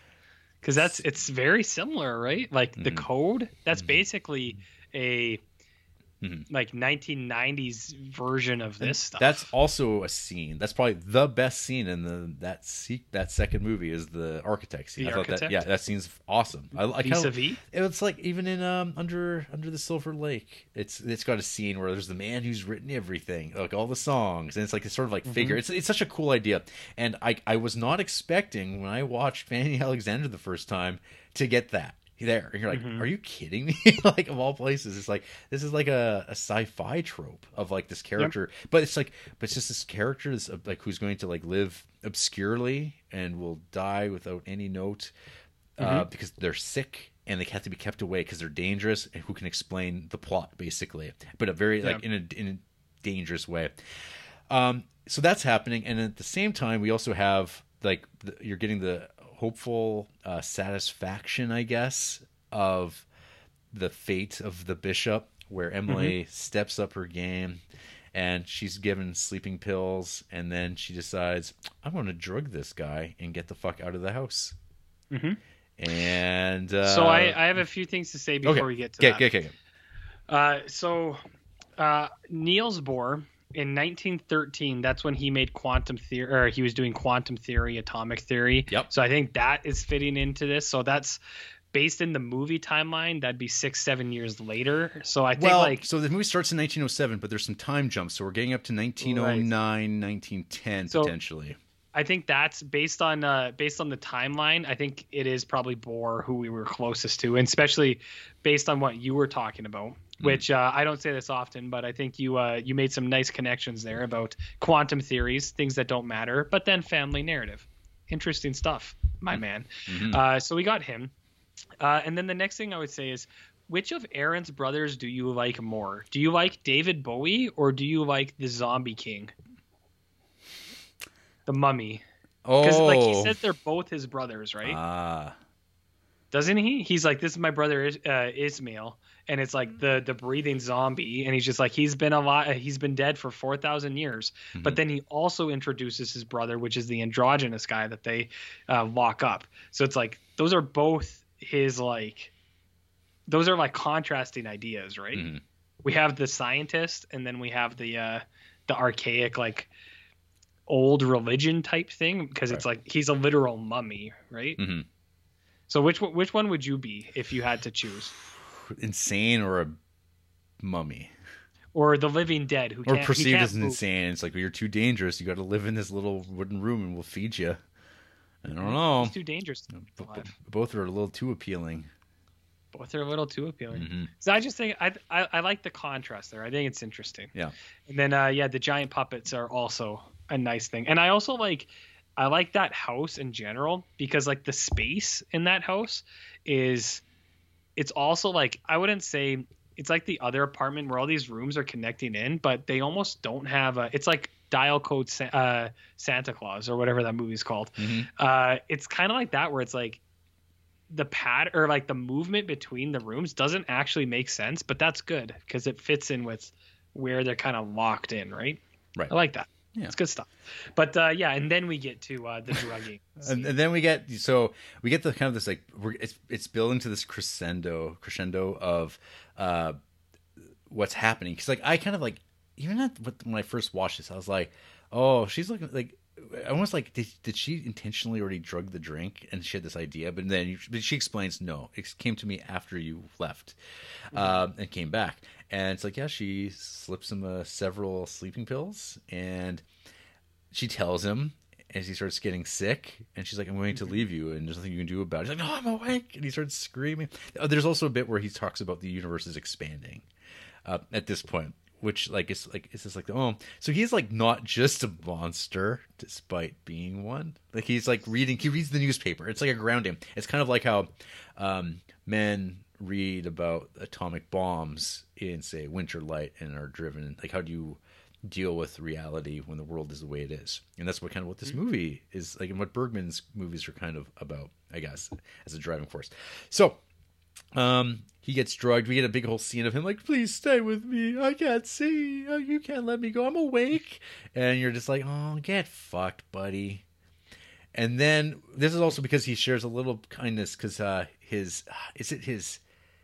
the Elsa woman, the giant woman who's bedridden and Oh, I don't remember what her actual name is. I know what she looks like, and you go, this lady, she's got some problems, but she's being cared for, and like, it's just like she's complaining, and she's like, I can't see, and he moves light closer to her, which again I think recalls some sort of darkness and light imagery, and inevitability, because of the way things are set in motion in this like clockwork kind of fashion. If you want to talk about again the nature of reality and how things happen and inevitability, like there's like nothing you can do, it's all fixed in place, and things happen.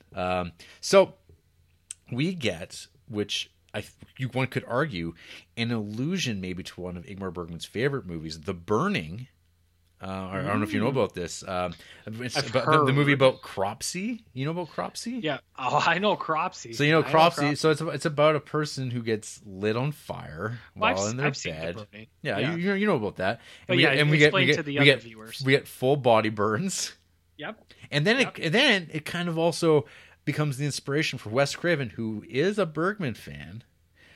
A scene where it's like, I think that gets remade in Nightmare on Elm Street, when a burning person jumps on a sleeping person who is asleep and burns them away horrifically. So it's like, I like point out there's like some 80s slasher element to this complete surprise of a full body burn in an Ingmar Bergman movie, where you get like this, not only does he lose the girl, but he also dies horrifically, because you even get a scene this like completely like what is this, something out of The Blob, out of like Cronenberg's The Fly, of half burnt man, just like straight. Well, I like the description before you see it, where it's like, so you see the big body man burning, and then you're just like, holy shit, is that full body burn? And then you get the description later where it's like, well, the man was very clearly under a sedative. So that's why he didn't wake up when the giant man on fire fell on top of him, and then he burnt half of his body. Yeah. And then he woke up. He was unable to put himself out. And then he crawled. Yeah. Yeah, and then he crawled to his mother, where she saw him, and then she saw him die.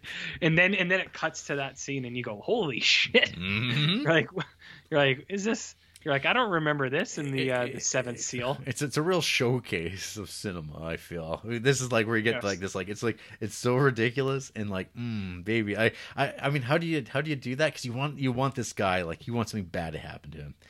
Oh yeah, and then you get it, and then like the family walks, and she still has the baby, because she's pregnant. She never gets rid of it, and. Not yet. Not yet. She'll find a way. But yeah, and then we got a investigation by a very astute team of Swedish's finest police who are just like, well, here's what happened. And I mean, you did leave at 4 a.m. and this happened at 5, so you're in the clear, even though it's incredibly suspicious. Yeah, and well, I mean, he even kind of like he alludes to that a little bit. Yes, he does. He's like, we don't think that what happened is what happened, but we can't prove that it isn't, so we're going to leave it at that, okay? Mm-hmm. Yeah, you know what it reminded me a little bit of was Bad Lieutenant, Port of Call, New Orleans, where you get like I haven't seen that film. Well, but... Werner Herzog, Nicolas Cage. You get this, the end of that movie is so funny. It's just like, everything works out. And it just like, it wraps it up in a nice, neat little package. Because that's ultimately what the fans want. It's what the audiences want. Mm-hmm. Put a bow on it, and you're just like explain it away and go, well, our work here is done. Well, that closes our case closed. I said case closed. And then you get, I feel, maybe an overextended epilogue of double babies and celebrating babies, and you get this very long speech by Gustav. It's a good speech, but it's a bit much. Yeah, it's like at the end of it, it's like maybe it's like after you're coming off like such heights, you don't need that part. So maybe it's not a perfect movie, but you're like, we're good. But there's nothing like it. I guess like the real, like, I don't know, cherry on top of that bow is we get Alexander. He's like, back to life. Everything's great, and he gets tripped by Quantum Ghost Bishop. He says, you can't escape me. Yeah, he's like, you can't escape me. I'll be here forever. That's right. And like, whatever that means. Is it him? Is it like the damage he's done? Is it like Christianity? This dark element, I guess, of everything that you can associate with him. He's a part of him forever, and he's going to haunt him. You'll never know. You'll be going through life, and then he'll just trip you again. Well, Jared, it's just subbing one prison for another. Am I right? Mm-hmm. So that's the run through. Oh yeah. No. Oh yeah, that's a movie we watched. Hey RJ, what did you think of Fanny and Alexander? I mean, I think it's pretty obvious. Yeah. I agree with you. This movie is super good, and I kind of added my notes throughout, but I mean, it's got it all. And I think the biggest part for me is like, I like the floating head ghosts. I like Ghost Dad. I like Alexander's imagination with the Reaper. I like the ever-present threat of Catholic guilt just lingering over you of all the time, where you'll never be rid of me. But I do also, as you put it, like the family narrative stuff. I think that's really well done. Usually, I don't like movies with the being sympathetic for the rich people, but like I feel like these guys, I think the kids can win you back, because it's like, well, they never really experienced that high life the way the adults did. They were just kids. They had toys and stuff. And then they got the shit beat out of them by this weird bishop guy. So it's like, they're pretty sympathetic. Is that like, I mean, it could happen to anybody's kids. And it's like, oh, they can really, I don't know. I don't think he's going for that though. It's like, well, they can really know how bad it is because they had it so good before. Well, I don't even think it's that. Like, I think it shows that it's like they have it okay, but it's like you never feel like the kids are overindulgent. Not like some of the uncles are. They're just kids, and then they get put in this situation where it's like. But they also get taken away from. I think the biggest thing is like they get like Alexander's able to like smuggle in his teddy bear. That again, Edward. Oh, I'll let you keep that teddy bear. Like, but it's not like played like that. But that's like the scene, and you're like, okay, good. He's not like, I'll let you keep this for now, because I'm a good guy.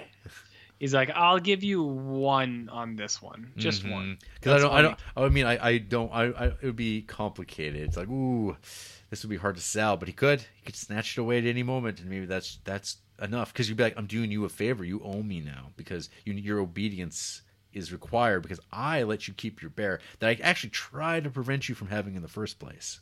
Mm-hmm. Yeah. Well, you have to give up all your material possessions to be closer to God, Jared. Well, or to fully possess somebody and start things over. Oh, fuck, that scene where he's like playing with her, being like, oh, these are the rules. And she's like, well, I can't let my kids do that. And he's like, that's your decision to make, my dear.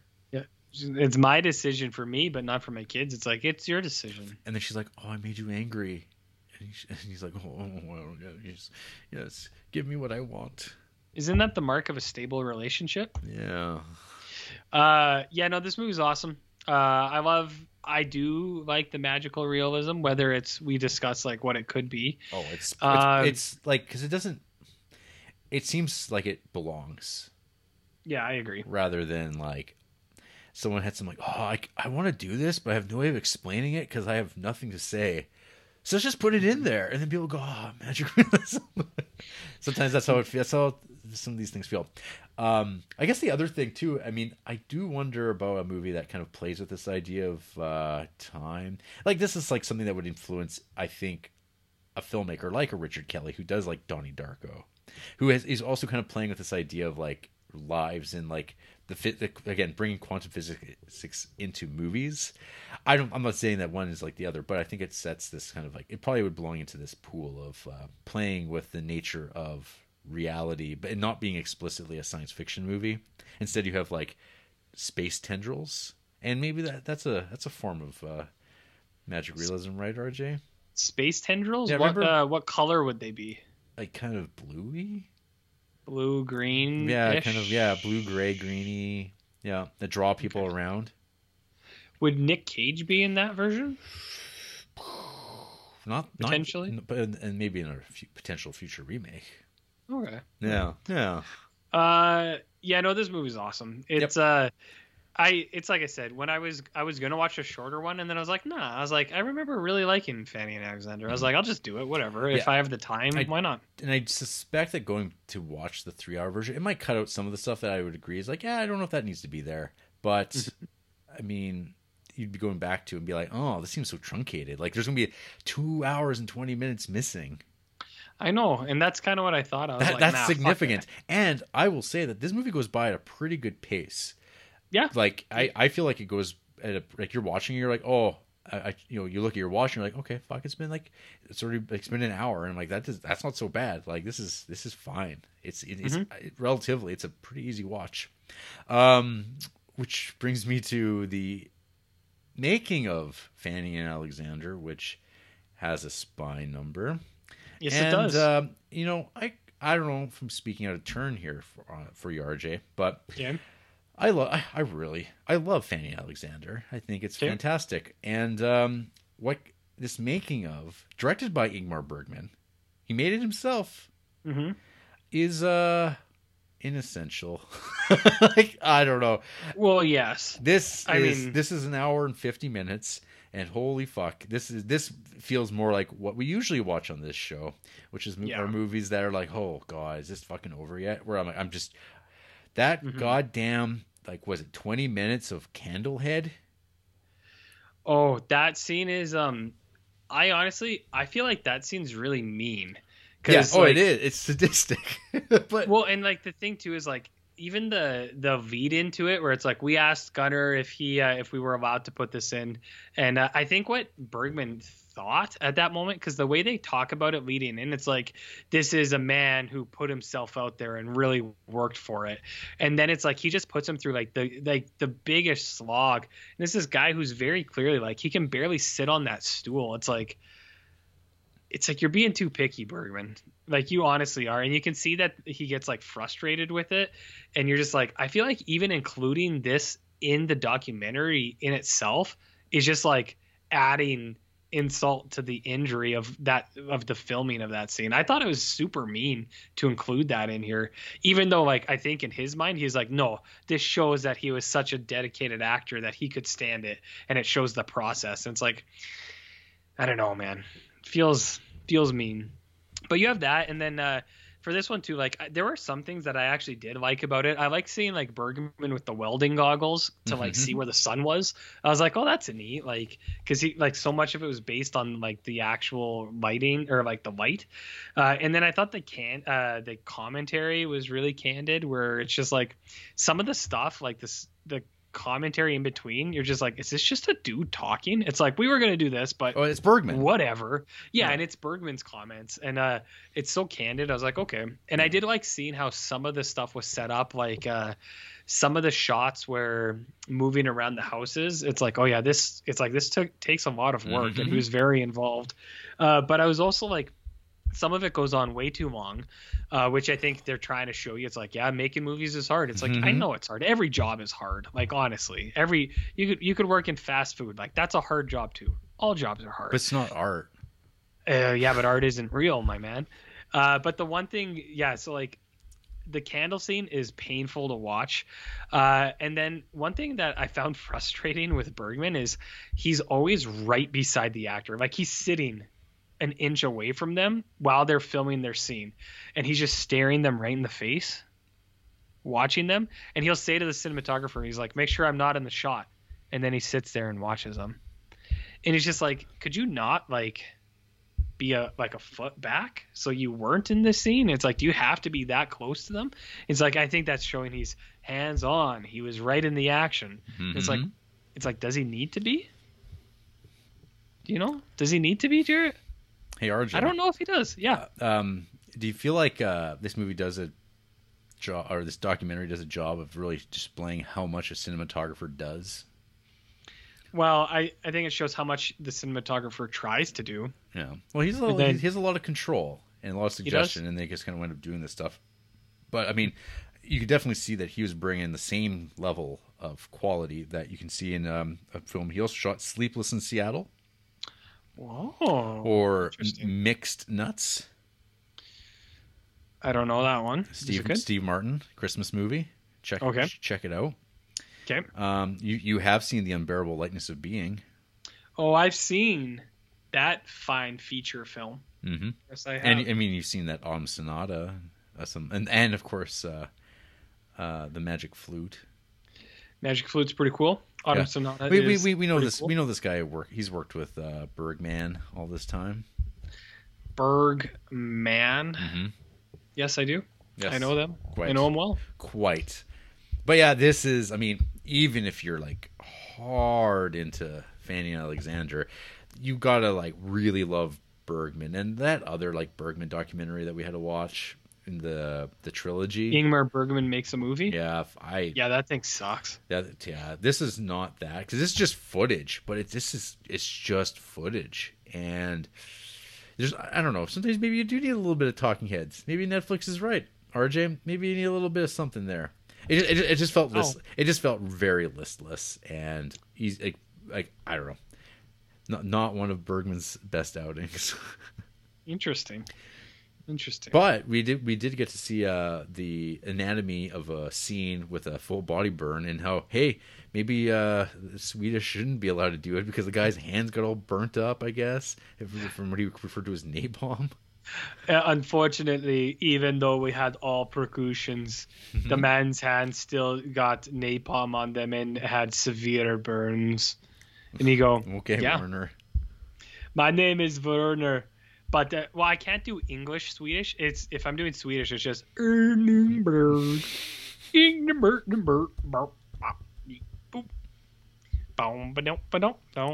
It's all those kinds of noises, you know. Yeah. You know what I mean? Yeah. You know what I mean, bud? Yeah. You know what I mean? So underwhelming, this making of, but it has a spine number, so we had to watch it. I mean, so does the TV version, but fuck you. Akam. Yeah, that's nuts. You can't. No. What are you doing to us, guys? We have a life to live. It's almost like when they did this, they didn't plan for two mildly overweight dudes in their 30s to do a podcast in order of the spines. You want to talk about who hates this movie, RJ? I feel like those people hate it. They hate it because they ain't it. You know what I mean? Mm-hmm. What do we got? Let's take a look at. Let's see here. Let's take a look at the actual movie, the 3-hour version, because that one's got the most activity, I think. Actually, they both kind of do. I've got them both open. From the TV version, there's one that is in another language. Holy crap! Is this super long? Oh my god, this is like literally 7 paragraphs. I'm not reading that. Manuel Ochoa. Okay, wait. Is this on? This is on the shorter version. Yes. Okay. I didn't know you were doing that curveball. I had to readjust here. I'm good. Okay. Pretentiousness and Boredom, the movie. Pretentiousness and Boredom, the movie. So, wait, how Manuel Ochoa? Yeah. Okay, well we got The Godfather, The Dark Knight, Blade Runner, and Fellowship of the Ring. Those are all movies I like. It's just funny, right? Mm-hmm. It's just funny. What else do we got here? Anything interesting? Oh, he gave Alita Battle Angel 5 stars. Holy shit. He gave Josh Tranks Fantastic Four 5 stars. Those are some bad movies. This person, not the best person, my man. Oof. Okay. Oof. All right, let's leave her. Andy Gallows. Okay, got him. As one of the most celebrated films in history. I'm not sure I'm getting what everyone else is. At 3 hours long, it's a massive, disjointed, unresolved undertaking. At times, I think Bergman believes himself Shakespeare, creating a world within a world, all the men and women merely players. He includes a few Shakespearean references. So it's like, yeah, they literally perform Hamlet. They're actors. But for all the pomposity, sure, it's a curiously metaphysical portrait of a young boy, his perceptions, and the large and loving web of family that surrounds him. If only I could have a Christmas as lavish as the one that starts the film, though. Call Me by Your Name. 5 stars. Boom. Some weird ones here. Other 1-star films, Jarrett? You ever seen a movie called Failsafe? Yeah. Do you think that's 1 star? No. What about The Taking of Pelham 123? Like the original? Yep. No. You think that's a 1 star? No. So this person hates Walter Matthau, apparently. Wow. Mikey and Nikki, also 1 star. Allegedly. I mean, Doubtful. There's like some of their 5-star films are like, I don't know, Kramer versus Kramer, Days of Heaven, Punch Drunk Love, and then something called I Am Love from 2009 from, oh, look at this, Luca Guadagnino. That's a correct pronunciation. Okay. That is the Call Me by Your Name guy. Yeah. Another one down here, Doug, 1.5 star. Heavy on opulence and replete with regality. This odd, sexually repressed fantasy meets Christmas movie come supernatural thriller is a mess. And boring as all heck. Wonderful costume design and blocking, though. Blocking. Oh, great blocking, guys. That's usually one of my number one compliments. What blocking? Man, this thing's got great blocking. And then after that, I'm going to jump over to the TV version because there's one I got to read. This person's got bad takes, my man. So they're talking about sexually repressed. They gave 5 stars to The Girl Next Door, which I think is like a legitimately like horrible movie. That movie sucks real bad. I mean, Blade Runner 2049 is in their top ratings as well. They just watched Videodrome. Oh my god, 2.5 stars to Videodrome. Fuck out of here. And then okay, just a couple more. 1 star to The Ritual. 1 star to Raging Bull, 1 star to Drive. I mean, I know you're not a huge Drive guy, but I don't think you think it's a 1-star film either. So no. Bad stuff.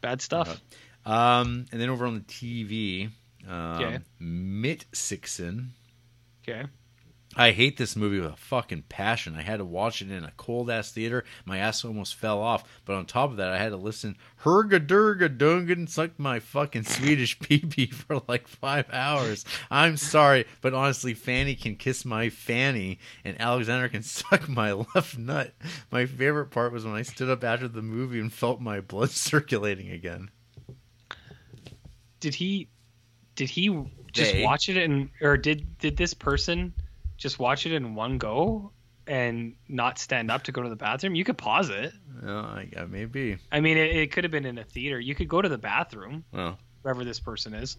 So this person, Jared, bio, actor and director, avid Criterion collector. Wow.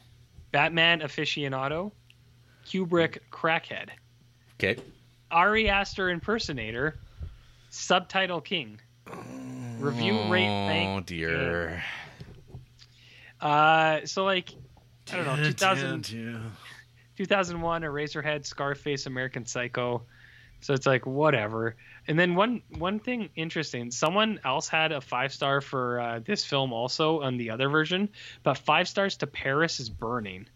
So this is the only like common ground I'm seeing between some of these people who hate this movie. So that's kind of weird, no?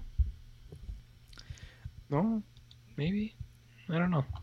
Interesting. At one point I had someone mention how they think Alexander's like the worst character.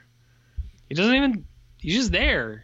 What is he doing that pisses you off? They hate him. They hate this kid. Well, I mean, he does piss in that plant, which is a pretty shitty thing to do. But it'll live. It'll live. This whatever. Who cares? Who cares about these people who hate this movie? It's great. Yeah, it's good. It's good stuff. Like it or else. Like it or leave it is what they say. Yeah. Any final words on Fanny Alexander, RJ? Give it a go. Why not? Give her a shot, bud. Just go for a rip there. Bud. Hey? Bud? Darn rights. Darn rights. Bud? After the break, we're going to get The Help pregnant. The who? The Help. Is that good or bad? I don't know. It seemed like it worked out pretty good here. I mean, with her wooden leg.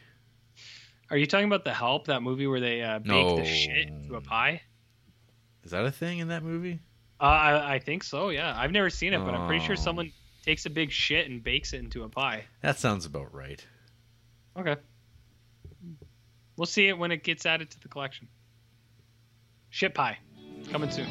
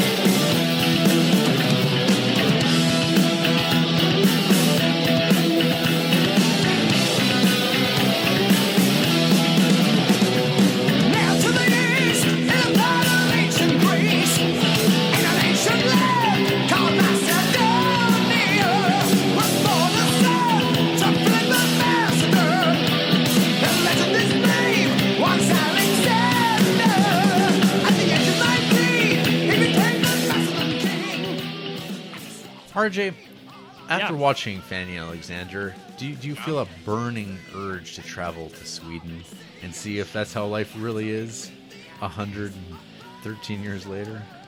Well, all I know, Jared, is that I've seen The Muppets, and I know Swedish Chef. Yes. And I know Ergen Bergen, Jurgen Durgen, Ooga Booga. And I'm pretty sure that's all Swedish. Correct? That's what the Muppets have led me to believe, at least. No? Okay. You can email us at criterioncreeps@gmail.com and tell us about your things. Ergen Bergens? We've got a Facebook page. We're on Instagram. We're on Letterboxd. I'm Jared Duncan. He's Barnlow. We're on Patreon. We're on YouTube. We're on SoundCloud, Stitcher, iTunes, Google Play. Blah, blah, just blah. Just got removed from Pornhub. Blah, blah, blah, blah. Yeah, unverified. Yep. Yeah. Oh, well. Yeah. We'll get back on eventually. Yeah. Yeah. Next week, Spine 265. What a leap we just made. That's like because we went because the set, the box is $261, but it has 262, 263, 264. So we just jumped 4 movies in 1 week. We only had to watch like 2, but I mean that was also like 7.5 hours. Well, good. Well, I mean, not good, but good. We're getting there. We're getting closer. Spine, 265 in the collection. Robert Altman's Shortcuts from 1993. This will wrap up the year of Altman for you, RJ. Yeah, I should look. How many fucking Altman movies have I watched this year? Too many. You can tell us about it next week. Oh, I will. I'm gonna look it up now, anyways. But I'll tell you about it next week, perhaps. 3 hours, buddy. That's how long that movie is? Uh-huh. Oh, get fucked. Come on. And I think the movie after that's 3 hours, too. Oh, and the one after that. And the one after that. Because it never ends. What is your deal, dude? Fuck. You did this. Good night. Yeah. Fart Boys. I don't know. I'm out of ideas.